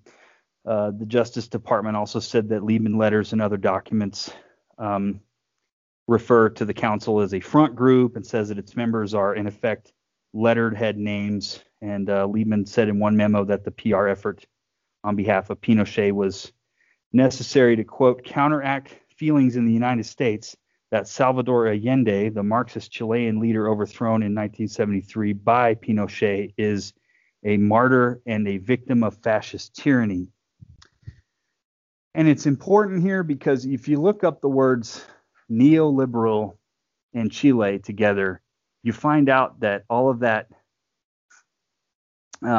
Austrian school, Chicago school, neoliberal type economics, just loot any kind of social programs, Social Security and pensions, and just, the neoliberal thing, Yeah, that was Milton Friedman. Milton Friedman, there you go. Those guys were like, here, this Pinochet's Chile can be our little laboratory for testing out these kind of policies. And then, so, but what are they using? They're using a fascist kind of movements and death squads and stuff, not to bring about actual fascism, but neoliberalism. Right. In the case of Colonia Dignidad, like it was, this was essentially a kind of cult operating in Chile where torture facilities were set up. And I mean, it was a key node in the Condor network. But in this case, it was being run by literal former Nazis, like really literal former Nazis. Yeah. Yeah. So I want to mention something else about this Liebman American Chilean Council file, because he's his American Chilean Council is using its existence, I guess, to run these cover operations and spread disinfo around the assassination of Orlando Letelier, which happened in broad daylight in Washington, D.C. And I think it was 76, right? And he hires this security. I'll be getting into that shortly. All right, well, we'll check this out. Don't let me steal your thunder. Stop me if you've heard this one. He hires this security consultant firm called Interspec at 1120 Connecticut Avenue, which would have made it neighbors with the other Connecticut Avenue guys that, Don, you referred to earlier. And his guy from Interspec is reporting back how Larry McDonald was reading right-wing stuff about Letelier into the Congressional Record, which is something that Larry McDonald, who would become the head of the Robert Welch's John Birch Secret Society after Robert Welch died. He was fond of reading stuff from right-wing rags into the Congressional Record. But yeah, and speaking of Knights of Malta, the guy from Interspec, Robert L. Shortley, this was his company. And he'd been hired to, not to investigate the murder of Letelier, but to dig up dirt on the guy and help shape perceptions around the hit, which again took place on American soil. And nobody has any doubt anymore that it was Pinochet pretty much right directly behind that hit. That's what the NSA documents show. Yeah. But Shortley's obituary says he was a Knight of Malta himself. And he served on the board of NCPAC, the National Conservative PAC, which would later have people like Roger Stone on the payroll, etc. Was he a quote-unquote real Knight of Malta, or was he a shinny one? I think he was just the regular one. Okay, that's good. Yeah, that's interesting too, especially since we know that Larry McDonald was he was involved in several of the sovereign orders of St. John. I think like 3 of them or something like that. The successors to the Shinny. And we're going to talk about that guy who was on the WACL board in the 80s before he died. We'll talk about that in our next episode. But I know I'm kind of going on here, but I got a little bit more. Right? Is it okay, guys? I'm going to be here all day. Oh, absolutely, sir. Go for this CIAS thing that I just talked about, this Inter-American Security thing, was started a year after, they quit WACL by Ronald Docksai of the Young Americans for Freedom and ACWF, and Anthony Boriskin, who worked for the Pioneer Fund in the 60s. Lynn Bucci was a founder. I think that was the guy that would later... Oh, no, I'm thinking of Borchgrave. Never mind. Patrick Buchanan was on it. Larry Pratt, the later Gun Owners of America guy, he's on it. And John Singlaub's on this right after getting canned by Carter. So these guys are kind of making what would become Reagan's foreign policy. And Reagan tried to run for president in 76 and didn't work, but he got in 80. And they're creating this policy group that that we need to really get tough and do the rollback thing, that you were talking about earlier. Do it in Latin America, do it all over the world. And they'd come up with a document from the Committee of Santa Fe. We'll get into that more later, but these are the WACL guys doing the WACL thing under a different label. I think I can. Oh, there's one other thing though I wanted to mention about this. During this period, okay, I want to add something that's kind of related to this, but I got to go through Barry Goldwater's papers in the Arizona Archives a couple of years ago, and he was in the ASC. There's always an ASC folder with these guys, and then after about 5 times of going through and like, ooh, I want to see what his American Security Council stuff in that folder says, and it never says anything. It's always brochures and like fundraising letters, and you're like, why did I just pay for this? But in the case of Goldwater, there's actually some there. And it's like letter after letter from his fan base saying, hey, man, I keep getting these letters from the American Security Council asking me for money. Are they legit? I see your names on there. And it's just like a little snapshot of this empire, this golden age of like direct mail fundraising that Liebman and Richard Viguerie had like really pioneered, this technique of this fear-based propaganda to beg for money for all kinds of causes. In that Turner's book, Power on the Right, and Alan Crawford wrote a book in 1980 called Thunder on the Right, talking about these dozens of groups, the Friends of the FBI, the Friends of J. Edgar Hoover, or the Underground Bible Fund. They're going to take your dollars and use it to drop Bibles behind the Iron Curtain or whatever. And we need to support our police. And Edwards and Viguerie and other guys like that are just take just massive haircuts off of this fund, like 50, 60, 70% of the take. They're just taking it and maybe like buy 5 Bibles and throw them over the Berlin Wall, so Viguerie had gotten his start doing just that kind of work, this direct mail fundraising for like Billy James Hargis, in the 50s.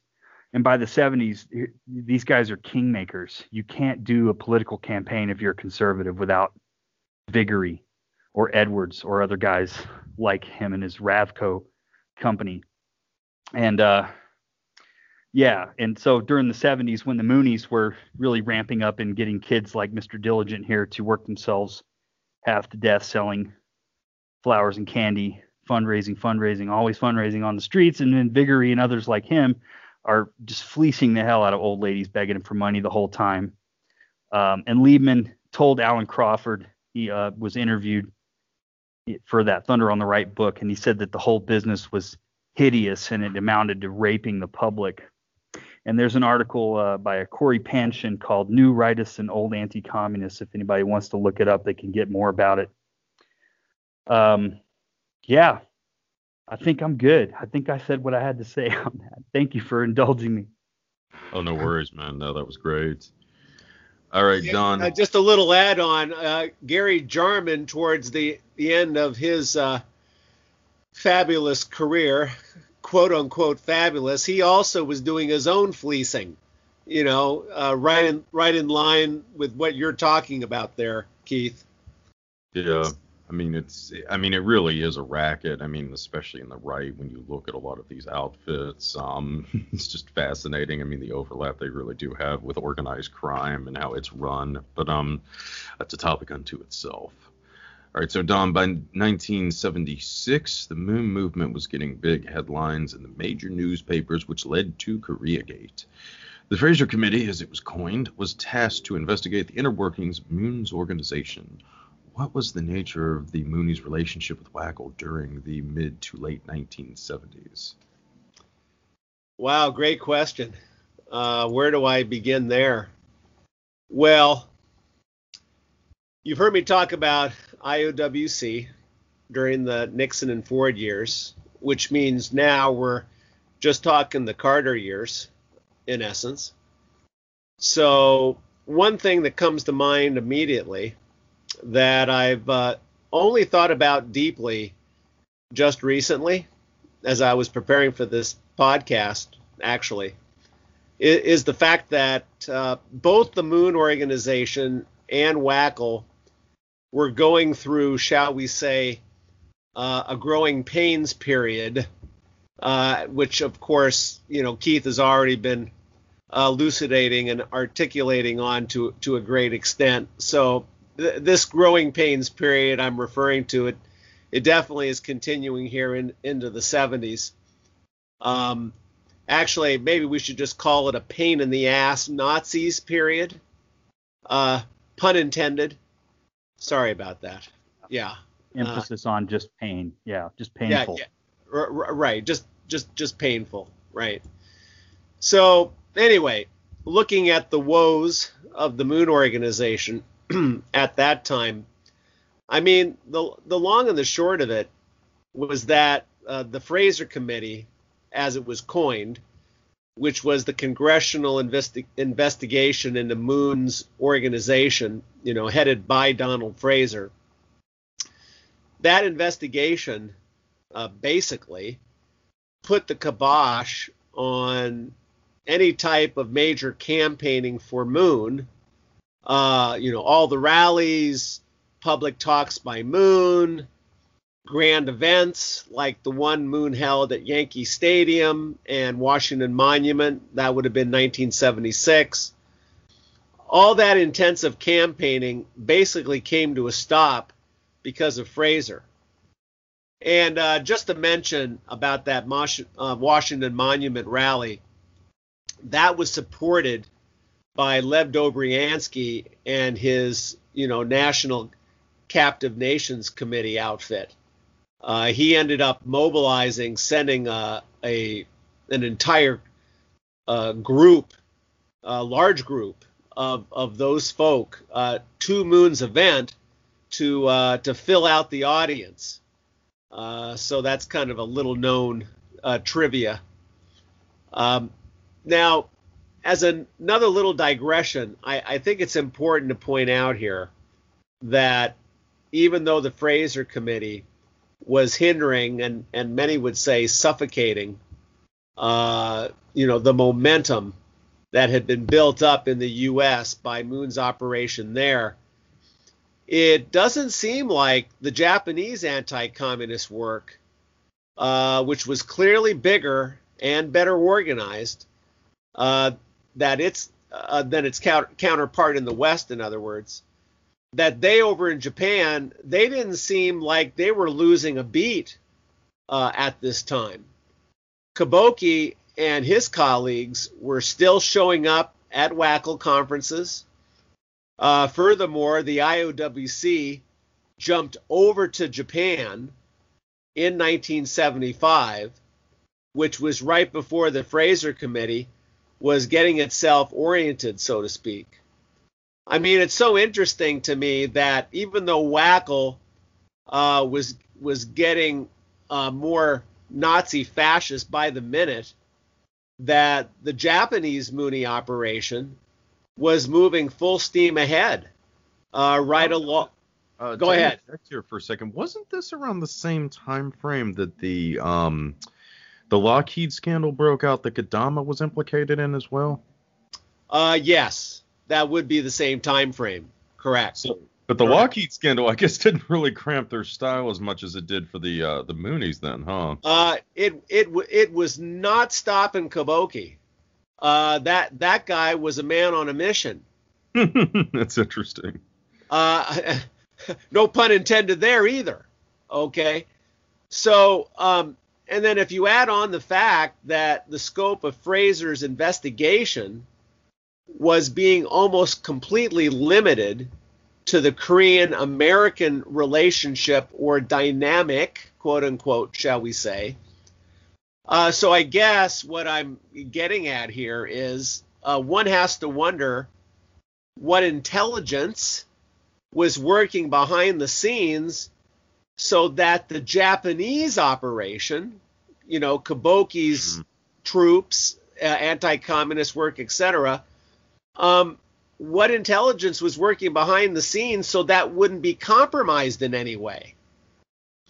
My thought as I talk about this is, if I was to talk to Daniel Junis about this, he might have some interesting insights. And for those listeners that don't know Junis, he was the most important person interviewed in the PBS Frontline documentary back in the early 90s, which exposed, among other things, the fascist Japanese ties to the Moonies. He also wrote a thesis about the Moon Organization, an article in Covert Action Information Bulletin, and he even has a book manuscript about the Moonies that he never published, actually. So anyway, but so the Fraser Committee is leaving out. They're protecting the Japanese side of it while going after the Koreans. Correct. This reminds me of something very important, which is that Limited Hangout and Lee Harvey Oswald have the same initials. So anyway. That's interesting. Oh yeah, I like that. Perfect. Yeah, Limited Hangout, Lee Harvey Oswald. Perfect. Yeah, you can have that. Yeah, I'll put that in my pipe. Use that bit. Yeah. Yeah, I wish I would have thought more about the Lockheed thing, because it's also interesting in that era too, because Lockheed, I think, was one of the principal funding conduits for the ASC too. But if I'm not mistaken, though, not much came out of the Lockheed thing either. Whereas like Moon had, visibly gone, it had a major, knockdown in prestige over all of this, as well as the South Korean government, if I'm not mistaken, right? Right. No, it's true. So, I mean, from what you're saying, it almost sounds like whatever intelligence things were going on behind the scenes that was protecting Kabuki and allowing him to go full steam ahead, it would have been that same influence that somehow was able to, keep Kodama, from, just completely being like totally stopped in all the things that he was behind. From that time on. Is that kind of how you are thinking there, Recluse? Yeah, because if I'm not mistaken, Kodama was kind of in a similar situation as the Moonies, where he was implicated in passing money on to U.S. officials or something like that. Yeah, I haven't been able to find any, hard documentation as far as that goes. Peter Dale Scott type material, quote unquote. I just Jim have Hogan gets into it in the Spooks book. He talks about this. That's true. Hogan does get into this, and I actually have only read bits and pieces of Hogan's book, unfortunately. So anyway, getting back to the Fraser Committee here. So Fraser was clearly putting the screws to the Moon Organization. Neil Salonen was subpoenaed to testify, albeit in private session, unfortunately. We don't have an official record of what Salonen said. Dan Pfefferman, though, Salonen's number 2 guy, and the guy who wrote the public statement for FLF stating how they felt about all the Nazi influence that had perpetrated or penetrated WACL, that public statement coming out during the course of the 1974 WACL conference. So anyway, Pfefferman, he actually appeared in open session, and that would have been in 77. And then in 78, Koreagate really came to a head. Bohee Pak had to testify 4 times, no less. And as just a little Mooney side note, or former Mooney side note, it was only days before Bohee Pak's first testimony in front of Fraser that I had met my recruiter and joined the Moonies. I had no knowledge of Koreagate, none whatsoever. C'est la vie. Don't shed a tear for me, because I'm here today. Right, guys? So anyway. Survived, man. I survived. So anyway, continuing on. So if Moon and his cohorts had to lay low to a great extent during this time, particularly in the States, is what I'm saying here. And if WACL itself was going through all its junk, controversy, whatever, where do WACL and the Moonies overlap during these Carter years? That's the question, right? Well, let me make it clear that Salonen and FLF were still very much in the game. FLF still had all their connections. Salonen was still on the board of the American Council for World Freedom. And get this, immediately after that closed-door session that Fraser had with Salonen that I just touched on, Salonen must have had permission from Moon and or Bohi Pak to appear on William F. Buckley's TV show Firing Line, where Salonen is defending the Moonies' religious doctrine, talking with Buckley as the host, of course, and this other Jewish guy who didn't appreciate the anti-Semitic verbiage in Moon's religious doctrine. And you know what? Buckley didn't ask Salonen one question about the ongoing Fraser Committee investigation. Talk about frickin' softball. Just gets under my skin. Okay? Yeah, man. Well, wasn't this at the time too that Buckley was getting ready to run for office? No, he ran for mayor. That was back in the late '60s, I think, going into '70. Okay. That's when Roger Stone, as a teenager, got hooked up into the system, with Nixon and also with Buckley at that time, if I'm not mistaken.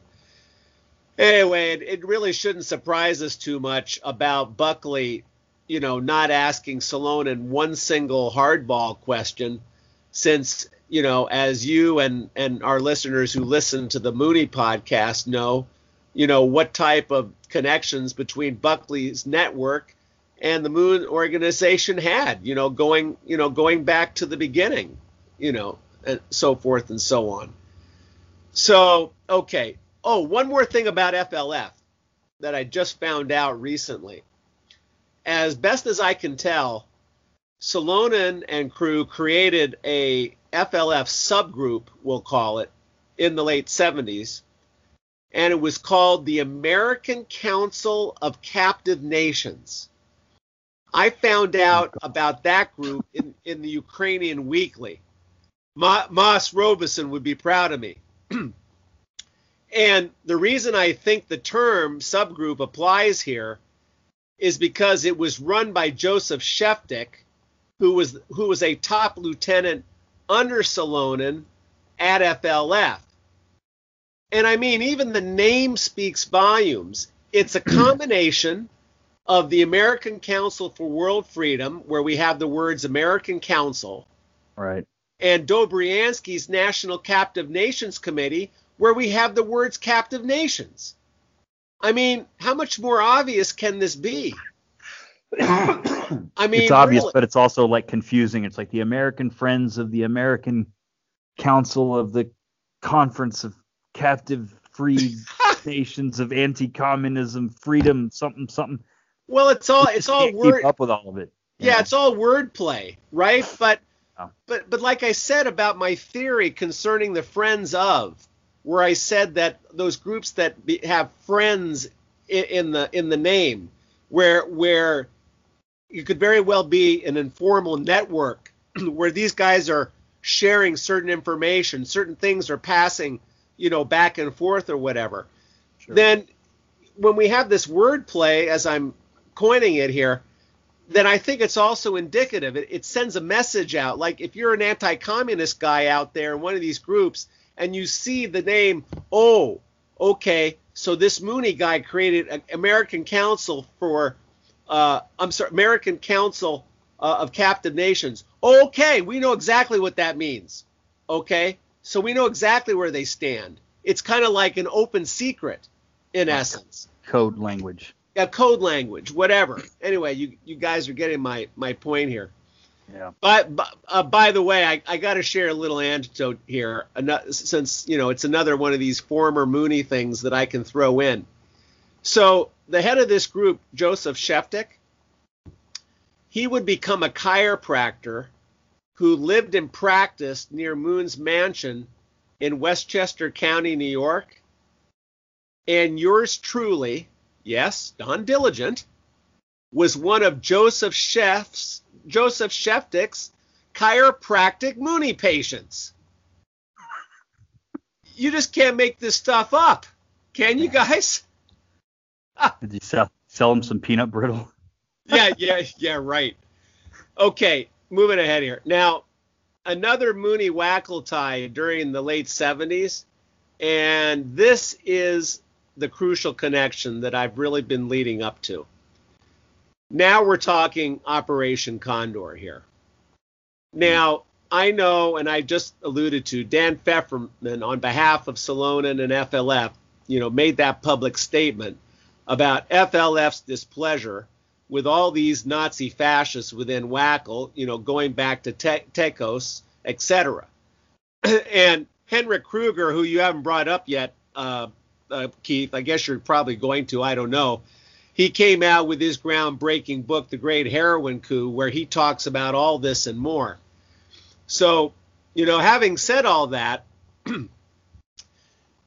excuse me, even though Salonen, Pfefferman, and certain ACWF luminaries, and whatnot, were officially denouncing this neo-Nazi infiltration of WACL, we can still find source document evidence by 1979 when neo-Nazi General Alfredo Stroessner from Paraguay, who was heading up the WACL conference that year, we find evidence that the Moonies are tied to Operation Condor, which WACL was involved in as well.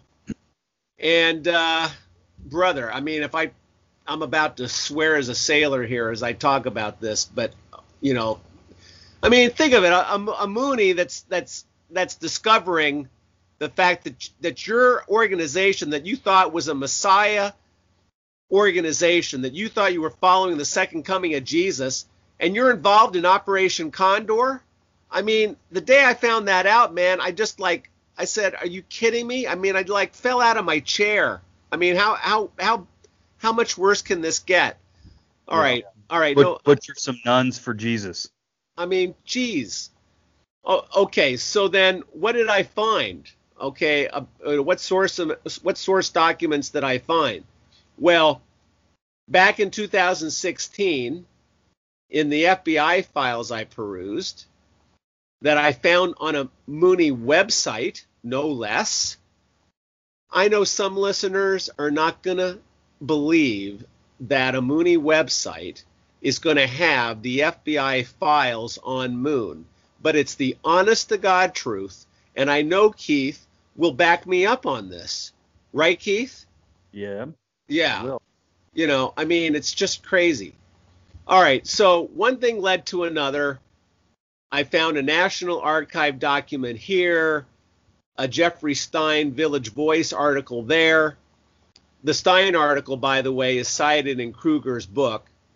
So between the FBI files, the National Archive, and Stein's article, I was able to establish a hard connection between the Moonies and Operation Condor, and specifically the anti-Castro organization CREW, which stands for Coordination of United Revolutionary Organizations, which was formed in 1976, and it was alleged, and still is, that George H.W. Bush, who was the CIA director in 76, was involved in the creation of this terrorist outfit. So what I'm going to do now, because if I don't do it now, it may never happen. It may never happen on the internet. I'm going to play the game.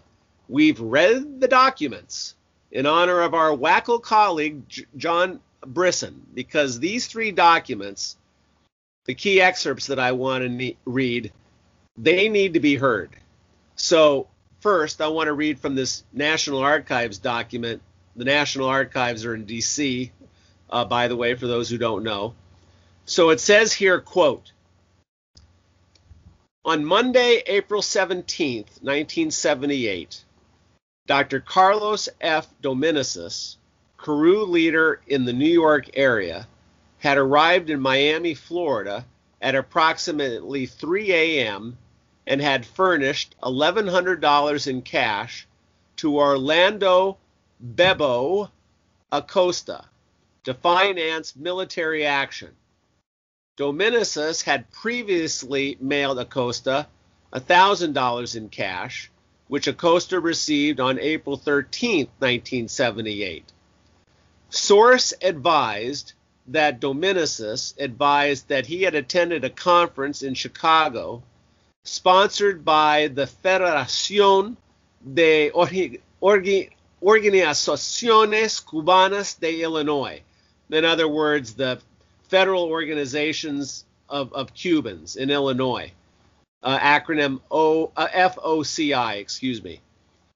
Dominicis advised that approximately 12 days prior, Dominicis had been approached by one Korean and one Spanish individual claiming to be delegates of Reverend Moon and had offered financial aid to FOCI and its anti-Castro activity. Dominicis advised that he had discussed the financial aid being offered by Reverend Moon with Frank Castro and Orlando Acosta. And Dominicis was told by Castro and Acosta to go ahead and receive financial aid offered by the delegates of Reverend Moon. Dominicis advised that Carew is being proposed as the possible military arm of FOCI. End quote. So that's number one. Okay. Now, Jeffrey Stein's article, we find out that the Moon Organization is going to contribute to the defense fund of the 3 anti-Castro Carew members that were tried and found guilty for the murder of Orlando Letelier, the man that Chilean dictator Augusto Pinochet wanted dead as a doornail. I'm sorry, guys. I remember right. I'm an ex-Moonie here, and this is sensitive for me.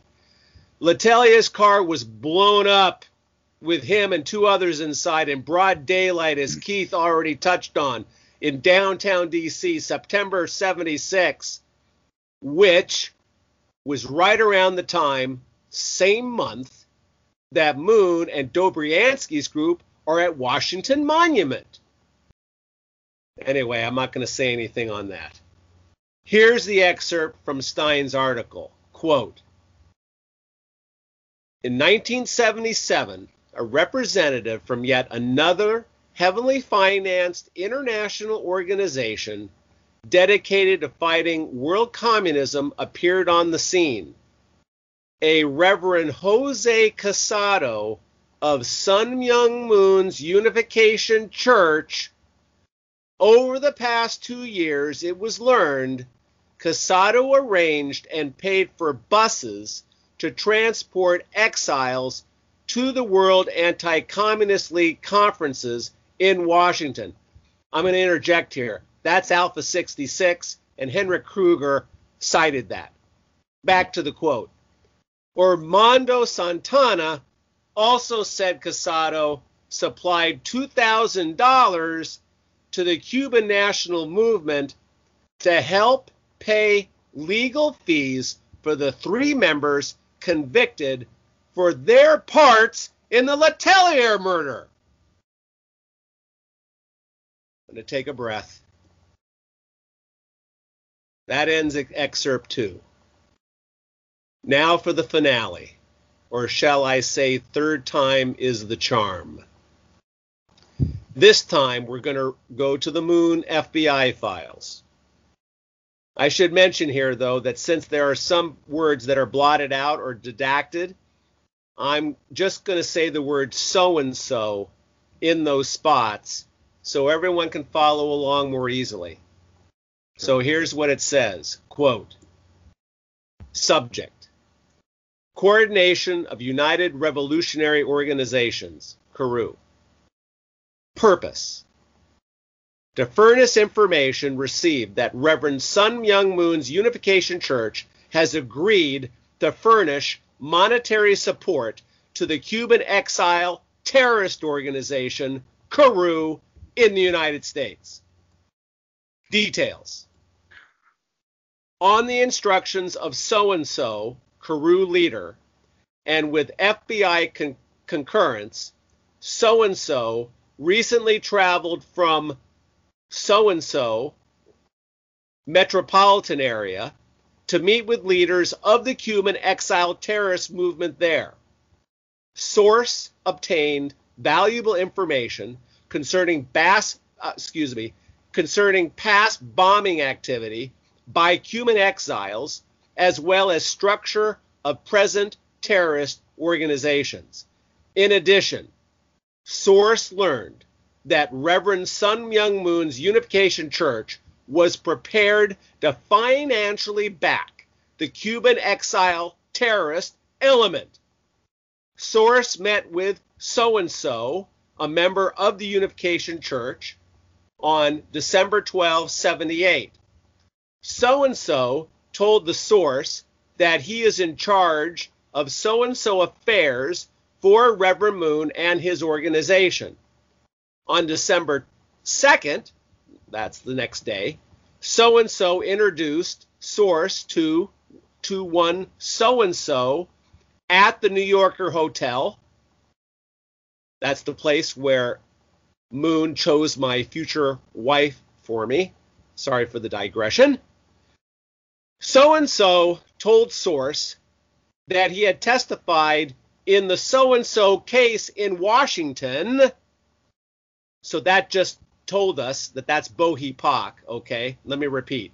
So-and-so told source that he testified in the so-and-so case in Washington, and so-and-so expressed keen interest in Carew and stated that Reverend Moon desires to discreetly establish a finance network of radical anti-communist groups around the world to fight the communists, inasmuch as Moon fears the United States will withdraw from Korea and expose Korea to the North Korean communists.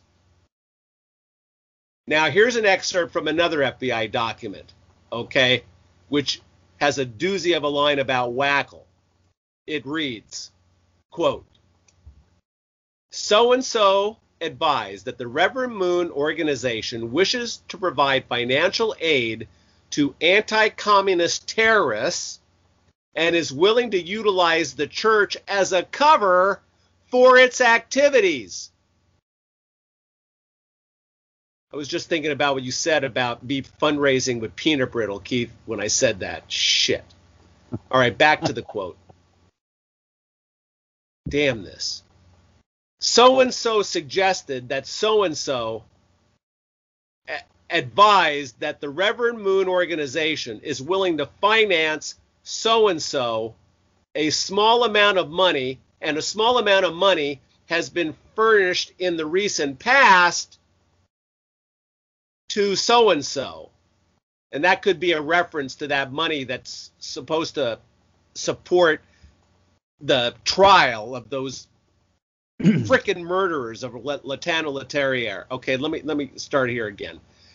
So-and-so suggested that so-and-so advised that the Reverend Moon organization is willing to finance so-and-so, and a small amount of money has already been furnished in the recent past to so-and-so, and so-and-so said that approximately 85% of the financing behind the World Anti-Communist League is performed with the Reverend Moon's money.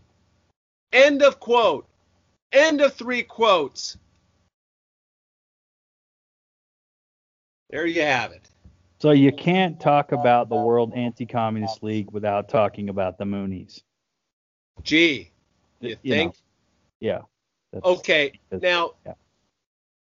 I'm surprised I didn't get that. I'm surprised I didn't get to the swear words that I thought I was going to. I'm trying to behave myself here. Okay. Yeah, man. Hey, okay. You know what I mean? Yeah. Yeah. So, but anyway, I want to talk about the last sentence. 85% of WACL funding coming from Moon. Look it. I think you guys are both going to agree with me. We know that's not true, technically speaking. But what it could mean, and probably means, is Golden Lily, Black Eagle Trust, the book Gold Warriors. You hear what I'm saying here? Yes, and I mean quite possibly drug proceeds as well. It's another, I mean, obviously the long kind of standing underlining tie the WACL has had with various drug cartels too. I mean, it's rather staggering, honestly. And I mean, you see some individuals like the Cuban who was really big in Mexico in the 70s, Falcon, I think, Alberto Falcon or something to that extent. You have all of these like just strange ties like that. But yeah, I mean, you also have the Golden Lily funds. But I think really it's the Japanese connection that's crucial to all of this ultimately, because they did have so much access to this black market funding, be it gold or drugs or whatever. Right. I mean, when you ask people like Robert Perry or Junis, or if you were to ask Jeffrey Bale, I don't think he's ever been interviewed or whatever. But I mean, if you were to talk to any of these guys, they basically have to just come to the conclusion that the Moon Organization is basically a conduit for these funds. Kodama, Sasakawa, Kishi. I mean, I talked about the M Fund in a previous show, which spells Golden Lily. I mean, that was in the hands of Kishi by 1960. That was given to him literally by Nixon. And, we don't know exactly where Kodama and Sasakawa fit in exactly. We just know that it's there, okay? So I think what I just read there was what we'll call FBI document gold, and that's pun intended, okay? Okay. So, all right. So to finally conclude my answer here, which basically Keith said in a different way. It doesn't take much of an imagination to see that WACL and the Moonies in the late 70s, had the footprint of Operation Condor just screaming at us. And with that, I guess I'm done with that little rant, etc. Unless you guys got a question or comment. Just to say, well done, sir. Yes, absolutely. Yeah, well done. Jeez.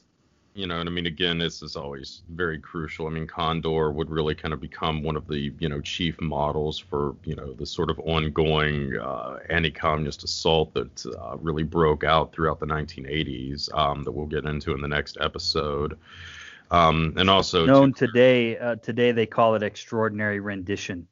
Yes. Well, I mean, effectively, yeah. I mean, it was, along with some of the other model programs like Phoenix and, what's often referred to as Gladio. I mean, it was basically institutionalized on a global scale with JSOC after the global war on terror began. But that's another topic. But one thing else I wanted to add to clarify on the whole thing with Lockheed and Kodama. Kodama was actually a registered agent of Lockheed, bribing Japanese politicians, not American ones, so as to buy Lockheed's products. So that is also another possible funding source. Lockheed, which was also, again, one of the major funders of the American Security Council and in general the defense industry. You really don't hear about that a lot. Of course, the quote unquote international bankers are endlessly rallied against by various conspiracy theorists to some extent. The oil industries get a run through in the legacy media, and big pharma is also a popular target, but you rarely hear about the defense industries and monstrous outfits like Lockheed Martin, even though they are really the institutions principally responsible for creating these bodies in the United States. But anyway, getting up here to our last two questions. Keith, while all this was going on, the supposed retreat of the ACWF from WACL created the conditions for the Americans to get into bed with even more radical elements from around the world. And there were a few more radical than the man in the myth known as Roger Pearson, who sadly is still alive. I was Upset to learn that when I asked you about that yesterday. It seems like he and good old John Sinklob, another future WACL chairman, will just simply not go away in bodily form anytime soon. Billy Joel said it best. Only the good die young. So true, so true. Certainly, Sinklob, as he approaches 100, and Pearson at the somewhat sprier age of 93, seem to be a testament to that. So, Keith, tell us about Mr. Pearson and the dark path the U.S. WACL elements took under his leadership. Well, this is where the rubber meets the road. This Roger Pearson guy. This is the guy who bragged that he'd helped Joseph Mengele escape prosecution. The man whom the post-war revival of paganism owes so much to. The man to whom post-war neo-Nazism owes so very much. But I repeat myself. The Pearson takeover of WACL is where things get really weird. And this guy, Roger Pearson, was almost like an American version of Julius Evola, the Osama bin Laden of post-war. Is he American or was he British? Except he wasn't American. He was actually British. But he did his best work in America, and he still lives here. This is true. Talk about a Behind the Bastards episode. Yeah. By the way, best is in quotations there, Keith. Yeah. It's with Roger Pearson that the U.S. WACL people just dispense with the bullshit and just embrace, its old right self for real. He very quickly became a huge liability to the U.S. WACL guys, and it was like some neo-pagan Nordic version of the Techos took over as like the WACL rep for the U.S. and then the whole World League itself. So let's talk about Roger Pearson for a minute.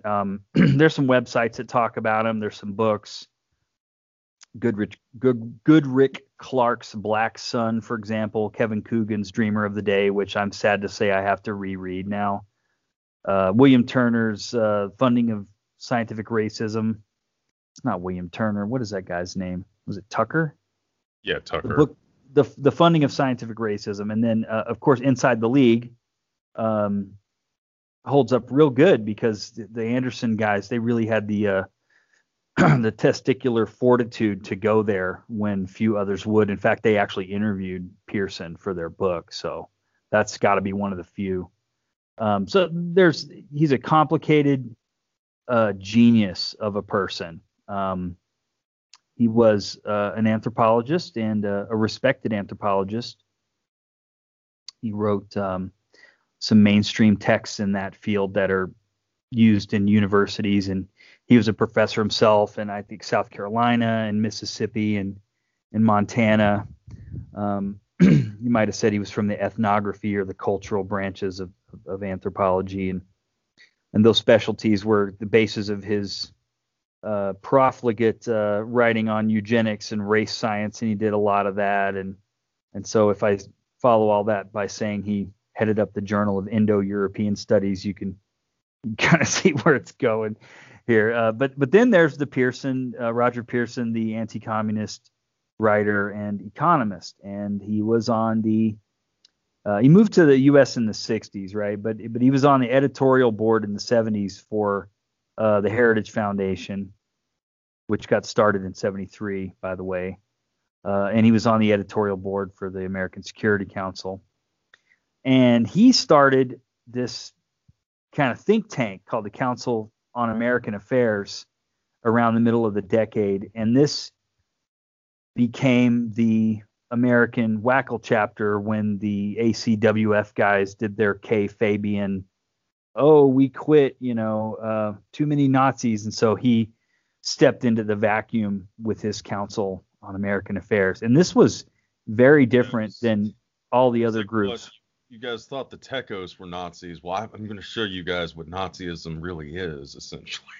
Yeah, he's like, how could Mexicans be Nazis? I mean, like, we're going back to the old country. But the Council on American Affairs was not like some, crappy Lee Edwards, Viggory, Liebman letterhead organization with fundraising appeals and all this kind of stuff. This guy, he had his journals and he had his day job. He had all this scholarly stuff that he was involved in. He wasn't trying to raise a bunch of money. The Council on American Affairs had a scholarly journal called the Journal for Social, Political, and Economic Studies.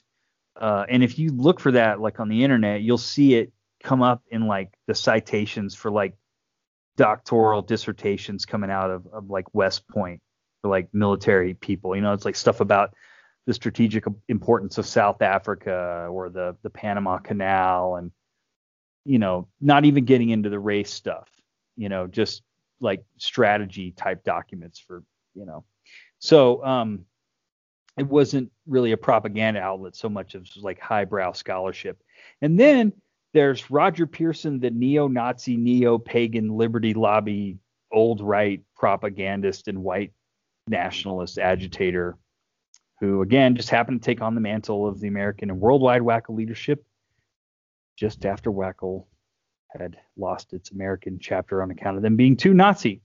There is a rare document, a dossier written up by a group that was called the Association of Nordic War and Military Veterans, and it's called the Blue Document.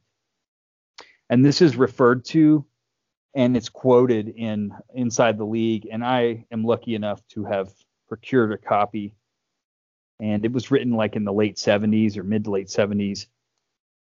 And so I'm going to do my We've Read the Documents bit here and just read you a quote from it. In 1956, the then Mr. Roger Pearson started to publish a journal called The Northern World, which at first pretended to be cultural and non-political, but was clearly based upon totalitarian, racist, and anti-Semitic thinking and ideas. In 1957, he started an organization called the Northern League for the purpose of solving politically the problems discussed in the journal. The secretariat was in Dunfermline in Scotland. The Northern League established contacts with National Socialist Nazi organizations in Sweden and Denmark. In Germany, its counterpart was the journal Nation Europa. The Northern League was a racist, mythicist group. For its first conference in Detmold in July of 1959 in Germany, a Swedish neo-Nazi foundation, the notorious Carlsberg Foundation, gave financial support. When I end quote, when I referred to the weird ACWF resolution, and they were talking about this World Union of National Socialists being the tie that binds all these grouplets of Nazis around the world. They're referring to George Lincoln Rockwell's baby, the World Union of National Socialists. And that group kind of formed right around the same time. And in Europe, it had some of the same people that were involved in the Northern League, as well as the World Union of National Socialists. There was, if you look up something called the European Social Movement or the Malmo Group or Malmo International, it's all kind of like shades of the same group. And it's basically trying to like reorganize, Nazis after World War II.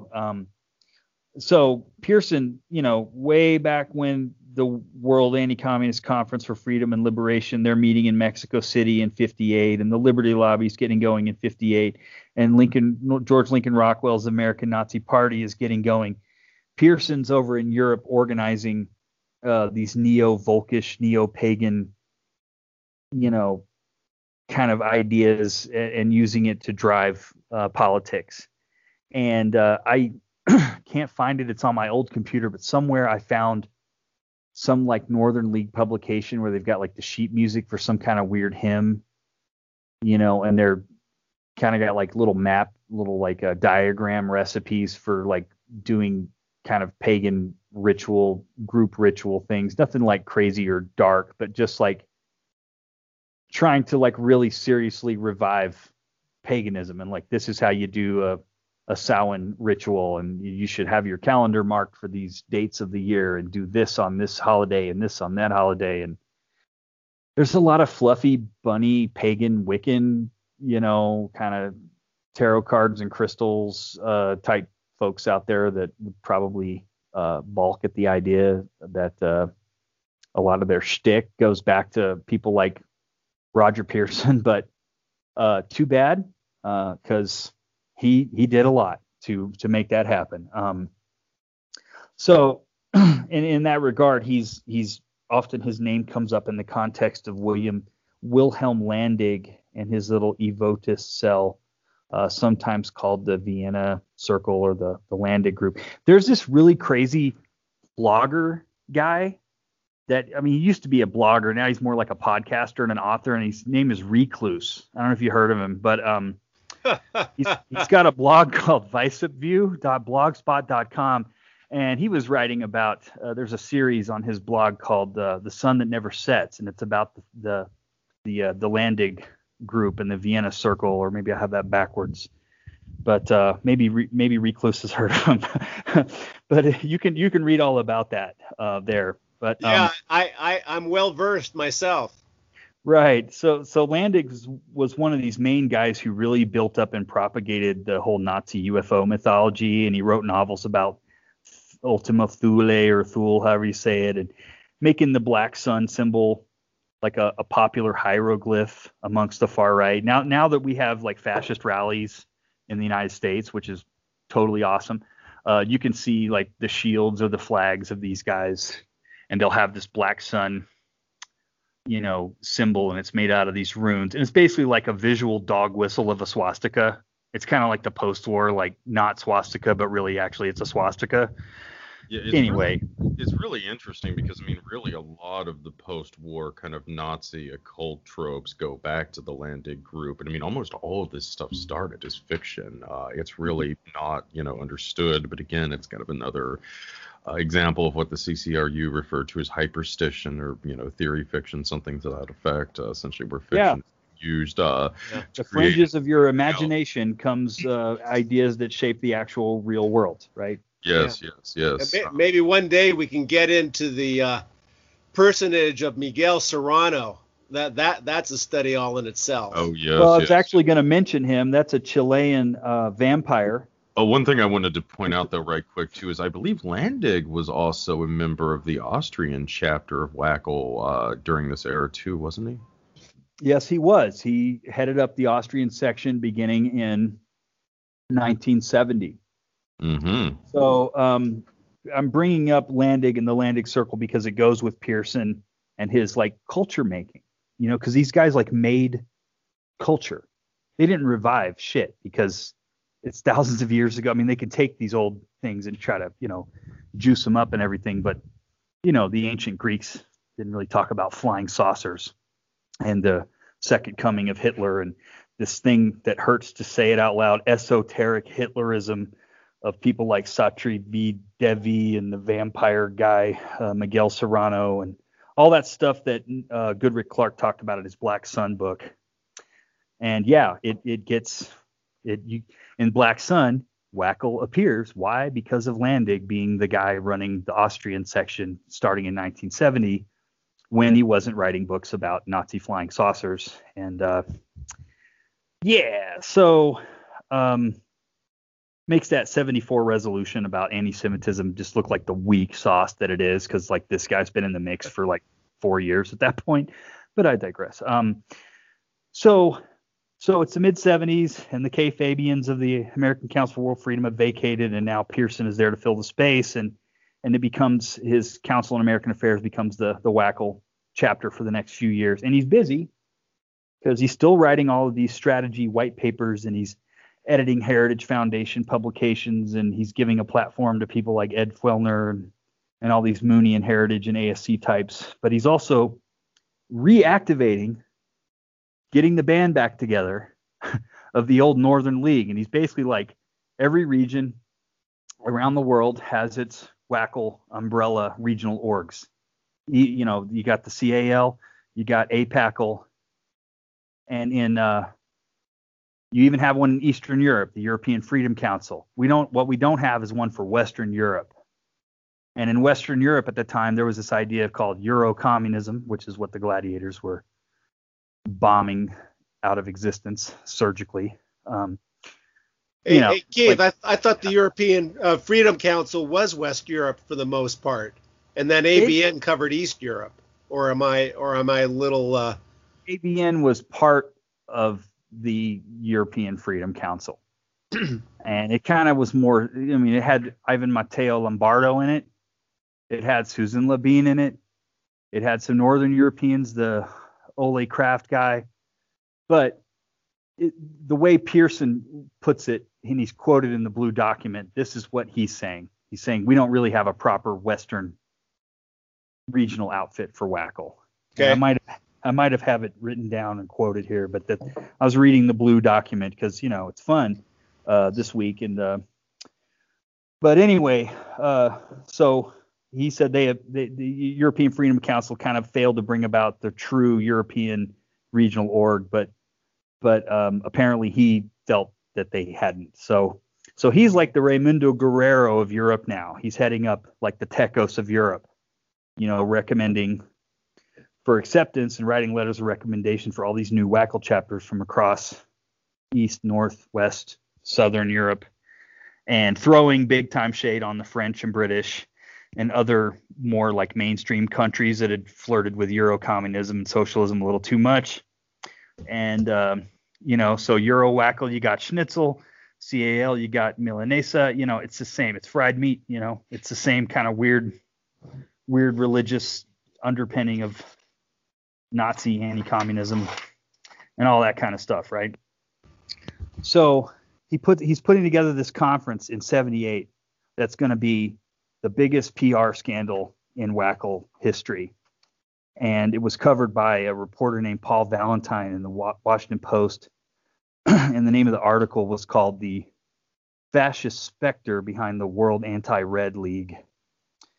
And it says in the blue document that the West European guys had to gain admission by emergency intervention of Ku Ching Kang, because just like the Tecos had tried to do with the British earlier, Pearson's doing the same thing, trying to freeze out the normies, the muggles, and these Nazis need more breathing room. We don't need the Stuart Smiths in the room messing it up for us. So a few years ago, I did these FOIAs with the CIA and the FBI using the keywords of the main WACL orgs, and I got some interesting stuff from the FBI, especially about WACL. And even though they redacted a bunch of the names, it's pretty obvious that it's Stuart Smith that's the guy reaching out to the FBI.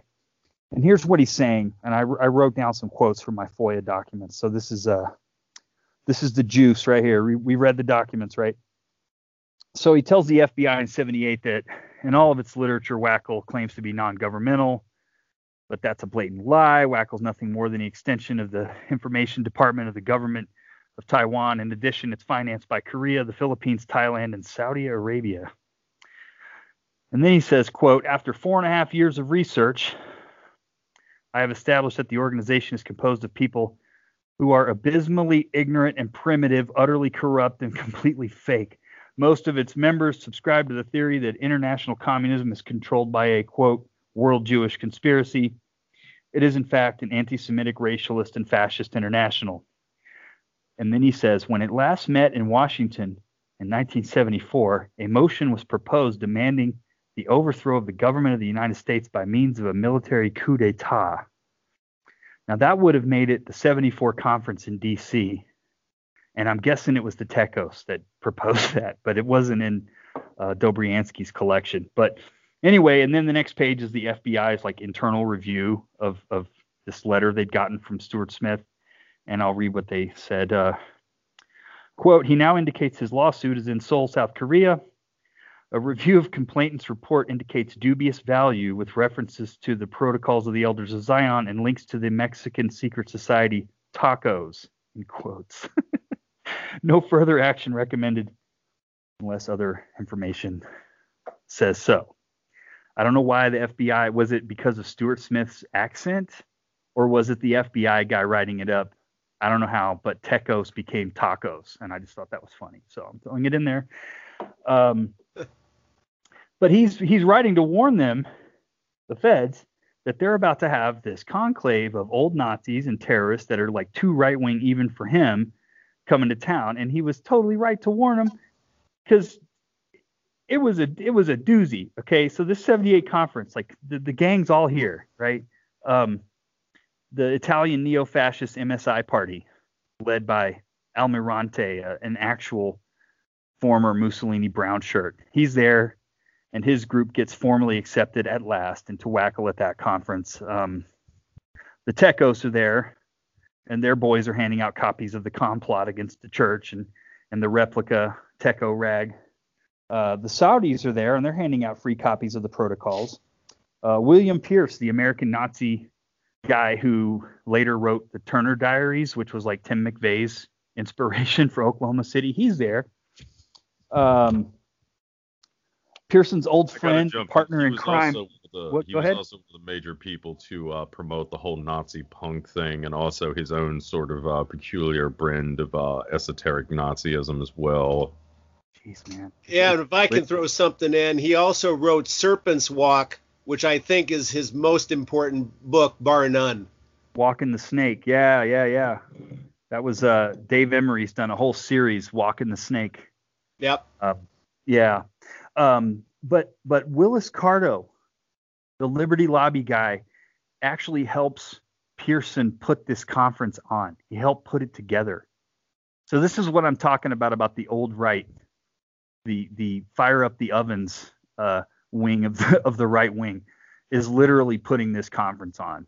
And Carto was another guy who had done a lot to preserve the legacy of Francis Parker Yockey, another big proponent of kind of occult fascism, if you will. Yeah. And speaking of occult fascists, you've also so there's a certain point where Pearson's up on the stage talking to to everybody, and he sees these Nazi guys, National States Rights Party guys, are handing out copies of their rag called the Thunderbolt, and he tells them apparently through the microphone that they need to leave. And he says, quote, "Not that I don't sympathize with what you're doing, but don't embarrass me and cut my throat." So, yeah. And then I want to also mention that this article by Valentine, it says that the Nazification of WACL through the 70s have caused the mainstream types to pull back. And here's what he says, quote, "Conspicuously absent from this year's WACL conference as either delegates or official observers, for example, were representatives of the John Birch Society, the Unification Church of Korean Evangelist Sun Myung Moon, and Lee Edwards American Council for World Freedom. Edwards' organization, based in Washington, was once the principal American constituent member in WACL, but pulled out in 1975 over initial reports of anti-Semitism in WACL having surfaced."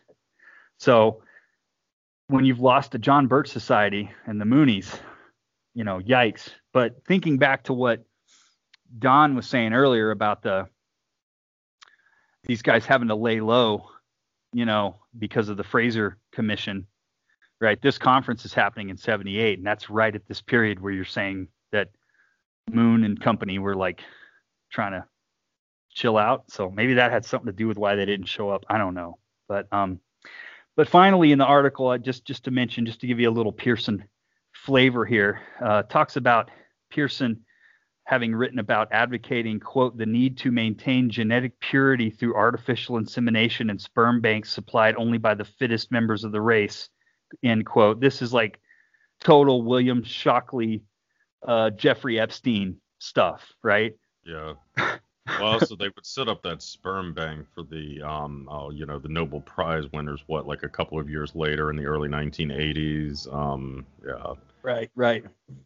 Yeah, you've written about this. So just a disaster, right? The whole thing is just bad. It's a big fat confirmation for anybody paying attention that the hardcore of anti-communism, turns out to be full-on Nazi creeps. So, so the Asians had long wanted the United States to be fully engaged with WACL. It was like the Holy Grail. They've been after it since '54.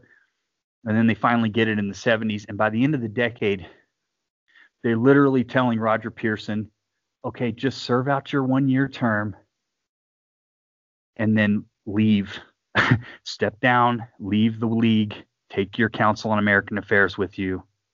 And so it must have really been quite a scandal for Ku Ching Kang and his APACL chiefs to ask the Americans to get out of WACL, but that's what they did. So not great. Yeah. Roger Pearson. There you go. Yeah, well, I mean, yeah, it basically pulled the veil back and showed unabashedly that the league was basically nothing but, yeah, I mean, fascism and this just weird, I mean, occult ideology, often personified by literal cults and secret societies. And it never really went away. They just became a little more subtle in the Reagan years, essentially. But yeah, just amazing. It really is. Yeah, and it's like I don't know what you expected, because I mean the hardcore anti fascist people were communists and socialists, and the Americans learned that very well and actually employed a bunch of them to help win the war in World War II against fascism. And it's like, yeah, well, the other side, guess who turns out to be your most hardcore anti-communist? Yeah, they're a bunch of fascists and Nazis. I mean, it's like that's I don't know what else you thought you were going to get, right? But they, over the next few years, Singlab would take over, and they had their Pearson's last conference was in Asuncion, Paraguay, that Don talked about a few minutes ago, which literally has a Chiang Kai-shek boulevard in the middle of town because the Taiwanese helped them build like a world-class presidential palace in Paraguay. So talk about leaving your signature. Talk about. Anyway, that's enough. That's enough out of me. Well, it's also, too, I think, important to emphasize as well, just sort of the, with guys like Pearson, Pierce, I'm assuming Landig was probably there somewhere, too. I mean, these guys also just had an enormous role in shaping this, bizarre mythos in a lot of neo-Nazi circles that's, become frighteningly mainstream now. I mean, so much of this stuff, which was just really just other LARPing by these guys, is now accepted as dogma. I mean, not just by neo-Nazi undergrounds, but I mean a huge chunk of conspiracy theorists and so forth. And it's been, incorporated into all kinds of things, movies, video games, etc., etc. And again, you can see this clear lineage going back to these 1970s WACL's chapters. Of course, you also have Cardo in there, who did his own bit of myth making as well. So, yeah, that's another kind of crucial component to this, especially given the enormous role that some of these political warfare academies played within WACL as well. So, yes, the whole thing is just insidious on so many levels. Anyway, to wrap up, let's turn to one particular incident in which WACL inadvertently dropped the mask. Well, I guess there were certainly other incidences where they dropped the mask, such as the 78 conference that we've already thoroughly addressed at this point. But here it kind of brings it all together in just a horrifying way, in how, what this really looks like when it was carried out in real life and not just being spoken about in these conferences. It's a little incident commonly referred to as the cocaine coup in Bolivia, which took place in the summer of 1980. I had everything: Nazis, drug traffickers, arms traffickers, these secret army stay behind things. Just, yeah, it was unbelievable. So, Don, what was the Muni's role in the coup d'etat, and how does it relate to WACL? Yeah, let's bring this home. As I've already mentioned, I mean, we have some really compelling source documentation, independent journalist material, et cetera, that basically nails the Moon organization to the wall as far as being a part of the Condor operation on some level. And I think that what took place in Bolivia, excuse me. I know someone named Olivia, so that's how that happened. So what took place in Bolivia in 1980, you would have to say that falls right under the MO of what Condor was trying to accomplish. All the telltale signs are there, as you already alluded to, Recluse. Now, if we go back a few years before the coup, to 75. That's when Hugo Banzer, Bolivia's military dictator, from 71 to 78, he initiated what's called the Banzer Plan. And it appears to me that the details within that quote-unquote plan, a plan of action against leftist elements within Bolivia, that Banzer Plan was simply just a predecessor to what got drawn up the following year in 76, when Operation Condor got going officially. Then, going to 78, the same year that Roger Pearson, is coming into his own, so forth and so on, as Keith just touched on so eloquently. The Banzer Plan for dealing with leftist undesirables, that Banzer Op was fully incorporated into Operation Condor, and at the 1979 WACL conference, there certainly must have been talk about how the leftist government in Bolivia had to go ASAP. We need to remember that Banzer had to step down in 78, and his support network was just chomping at the bit to take over the country again. So what I'm getting to here is that the political climate Bolivia found itself in going into the year 1980, the country was ripe for what ended up happening. Excuse me. Now, I don't think I need to get into a lot of detail about the coup itself with all the players like Klaus Barbie, Stefano Della Chaie, and others. Suffice it to say that it was a brutal, awful chapter in Bolivia's history. And there's no doubt the ramifications of that coup were to be felt later in the Iran-Contra scandal, which we'll come to in our upcoming WACL show, no doubt, dealing with the 1980s. But I do want to read... Don, can I just interrupt real quick? Because sure. I heard they got a lot of help from a worldwide organization whose honorary president was named Coup. Yeah, right. Yeah, another one of those little synchronicity things. Yes. Yeah, you got to love it. So, but I do want to read a couple of excerpts from an article written by Kai Hermann, a German journalist. He was assigned to go undercover and track the activities, track and write on the activities of Klaus Barbie.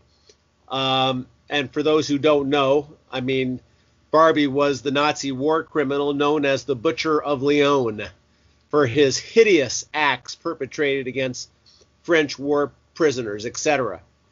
So, Kai Hermann...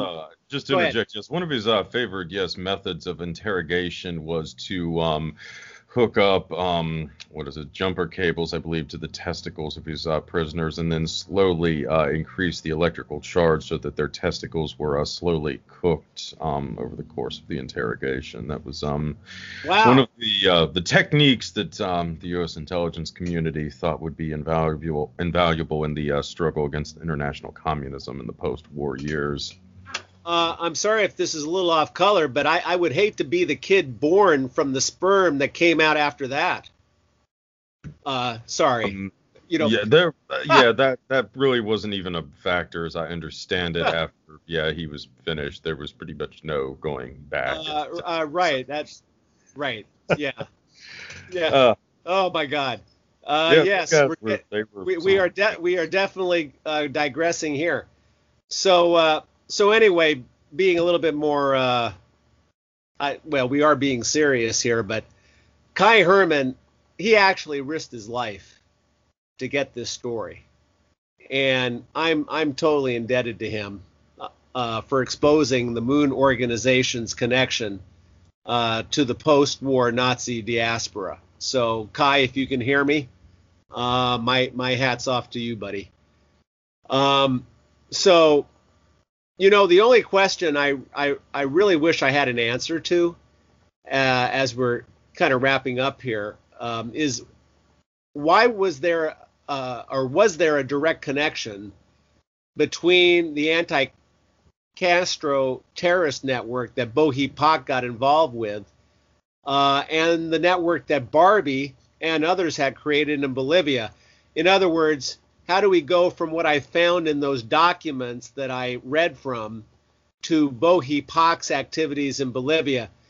I mean, there's got to be some document out there, you would think, that can connect these dots. I just haven't found it yet. I mean, I would suspect it might be related to the drug trade, effectively, because obviously, you know, there was a lot of that going on with Barbie. I mean, he effectively had set himself up as a drug lord, but Stefano, the Black Bombardier, had apparently also been moving cocaine for Pinochet in Chile too to raise funding.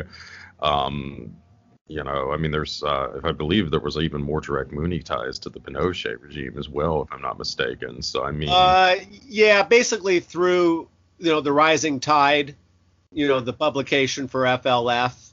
That's about all I have as far as that goes. Okay. So anyway, with no further ado, let me read briefly from Herman's article. It says here, quote, Carboni was a member of a group supporting the Italian neo-fascist terrorist Stefano Della Chaie. The group had come to Chile in 1976. Remember, that's when Operation Condor gets officially started. So start again. The group had come to Chile in 1976. Oh, and the meeting that formed Operation Condor was held in Chile. Okay, so that brings more emphasis here. So the group had come to Chile in 1976 and had taken on special assignments for the intelligence organization DINA. Barbie had brought the Italian Carboni to Bolivia at the end of 1976. Early in 1978, Barbie assigned his colleague Carboni to take up contact with the leader of the Italian execution commandos, Stefano Della Chaie, and to recruit him for a mission in Bolivia. Argentinian intelligence officers and German soldiers who came to La Paz, meaning La Paz, Bolivia, they reported to Dr. Alfredo Candia, the Bolivian leader of the World Anti-Communist League, an organization close to the CIA with headquarters in Taiwan. Candia then brought them to Schneider's clock shop.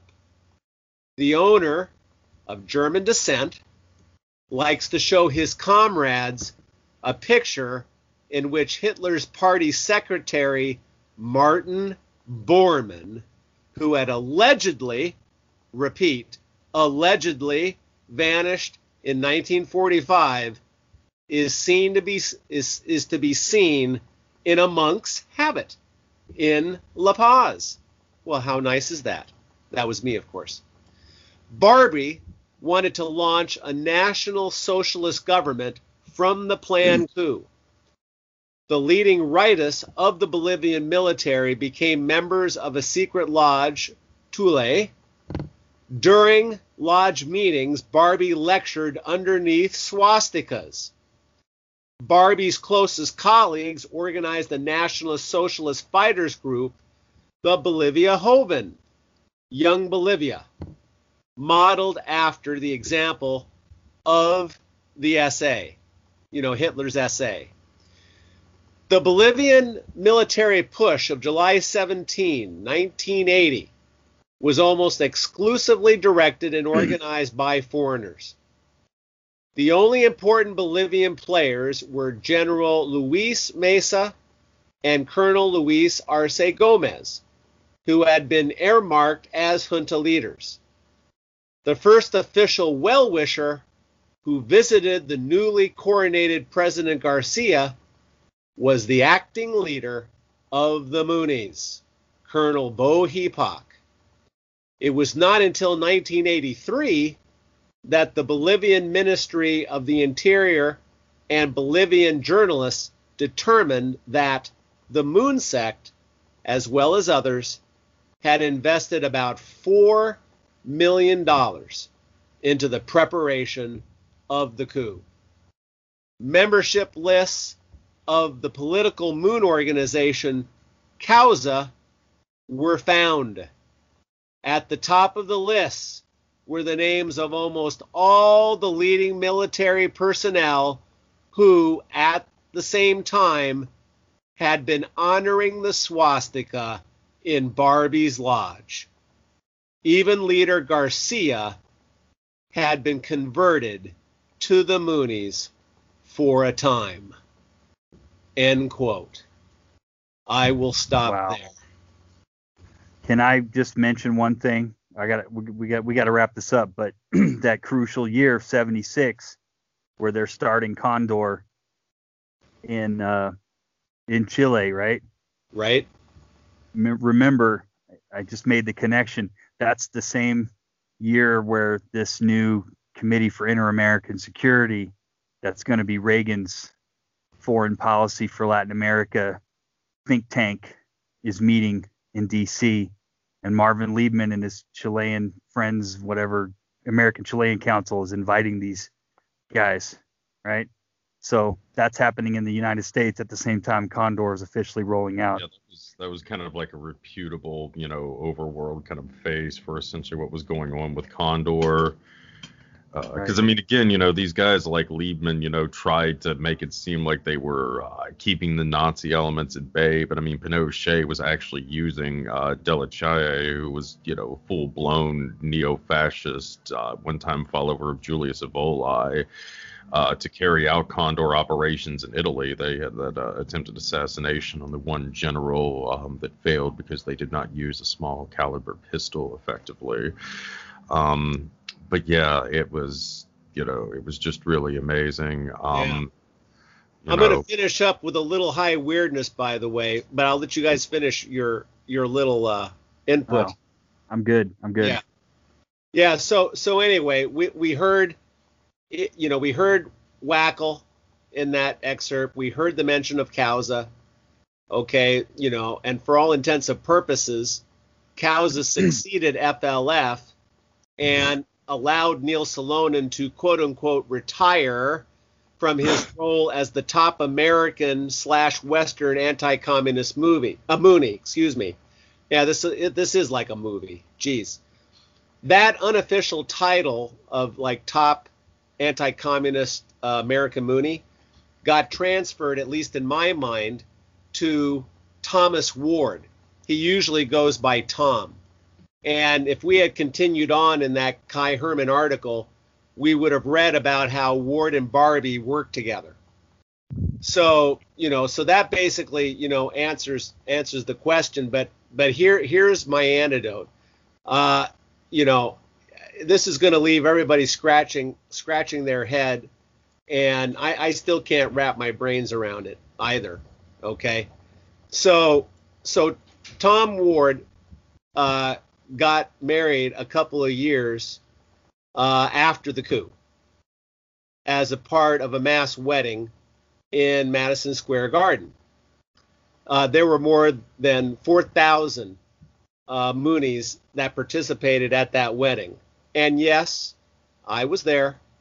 I was one of those married couples. But anyway, the most confounding thing about the wife that Moon supposedly chose for Ward was that her family comes from this long line of prominent politicians. Her name is Alexa Ward. Alexa Fish is her maiden name. She goes by Ward now, of course. So Alexa Fish, and her great-grandfather, Hamilton Fish III, was a Hitler or Nazi sympathizer. Okay? And get this. I hope everyone is sitting down. I'm sure they are. Her brother, Alexa Fish's brother, who was also named Hamilton Fish, he was one of the executive producers of a documentary on the life and times of Klaus Barbie. Now, what kind of synchronicity or high strangeness are we talking about here? I guess that's why I do these podcasts with you, Recluse. It's the byline of your show. Synchronicities, high strangeness, in all its many forms. What else can I say? So I think I've brought it home with that. Yeah, that's really amazing, Don. Of course, Hamilton Fish the Third too was also a good friend of General Paul Gaynor and Morris Allen, who oversaw Project Artichoke for the CIA. All kinds of high strangeness there. And General Gaynor was also the longtime handler for Lee Pennington, a leading figure in the American Security Council. Just to sort of show how incestuous all of this stuff really was. But yes, this was effectively the state of WACL by the end of the 1970s. They had played an underlining role in almost setting up a full-blown Nazi regime in Bolivia. I mean, you already effectively had that in Chile and to some extent Argentina by this point in time as well. But in the case of Bolivia, it would be essentially controlled by a literal former Nazi in Klaus Barbary and several of the other ex-Nazis that were also working in that, what was that charming group around him, the Fiancés of Death or something like that they had named themselves. But yes, it was... Death squads showing up in ambulances. Yes. Oh, they're trying to get medical attention. There's an ambulance. And then a bunch of guys with like MAC-10s jump out. And yeah, anyway. Yes, it was horrendous. The regime was not, in Bolivia, was not allowed to stand for very long, at least. I don't think because anyone in the U.S., especially with the incoming Reagan administration by that point in time, had any real, objectives to Barbary so much as that just the fact that it was rather embarrassing to have a literal ex-Nazi, effectively setting up a colonial empire in Bolivia that, is the kind of thing that the Soviet Union's PR specialists would have gotten a lot of mileage out of, unfortunately, for Reagan. Otherwise, it would have been a staunch anti-communist regime in Bolivia, nonetheless. Yeah. So anyway, yes, this was the just whole mindset that prevailed and, what was coming forward at the time with Condor. We already, of course, Keith and I talked about this in the last episode with the Tecos, but the strategy of tension had begun in Mexico concurrently as well. People think that it was largely restricted to the massacre at the football stadium in '68, but this is nonsense. It was ongoing throughout the 1970s, and there were far more people who were murdered as part of this than what is officially acknowledged, which I think is only, a few dozen or maybe a few hundred at best. Can I throw something in there about that Mexican Dirty War? Go for it. I did not mention this, and I've been kicking myself ever since we did the Tecos episode, because we were talking about how they got away with it, and it's this forgotten thing. The Mexican government last year opened this kind of like Truth and Reconciliation type restorative justice thing where they declassified a bunch of the documents and stuff.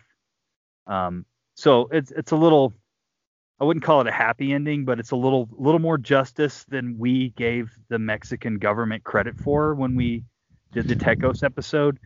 They actually are trying to make amends with their own dark past as of, a year and a half ago or whatever. So hats off to them on that. All right. At least they've finally begun the process somewhat of bringing to light this. But yes, I mean, the whole thing in Mexico, the dirty war there was ongoing. I mean, it was horrendous. Of course, as we've talked about, we had the coup in Chile that brought Pinochet to power. And this in turn led to the launching of Operation Condor a couple of years later, which just effectively brought this whole platform of just these death squads and so forth carrying out assassinations effectively all over the Southern Cone, and then later the world. It really became a model for what the United States has later done in the global war of terror in many ways. But it all got started, these various dirty wars in the Southern Cone in Mexico, and this would really become effectively the model that the Reagan administration would embrace to roll back communism during the 1980s. That's something that we will get into in the next installment. But I mean, already the body count was fairly significant, and it was horrendous. This is something you have to keep in mind with WACL and discussing its legacy. and certainly other aspects as well. Least of all, the bizarre esoteric Nazism and other occult philosophies that were also being, refined in the 1970s with WACL as an underlining factor. This kind of stuff has become disturbingly mainstream in the 21st century, and in some ways it may even be a more enduring and insidious legacy of WACL than some of these other things that we've discussed. Who knows how it will ultimately play out in the era of QAnon. But it is awesome. Tell you how it played out in the 80s. It goes good with esoteric Hitlerism. Crack cocaine. Yeah. Mm-hmm. Yeah, I can't wait for the next episode. I need another hit, Recluse. Oh, yeah. Well, that's all going to be coming out. And, again, this is why we do these things, because these topics are so vitally important, especially with the era that we are going into. And I'm so fortunate to have you guys, Keith and Don, here with me. And the next episode, we are also going to be getting the whole band together for the final one. So Moss will be joining us, as will Brisson. It's going to be great, guys. We're all very excited about it and looking forward to it. And I guess with that, I will sign off for now. Everybody, thank you as always for tuning in, and good night and good luck to you all.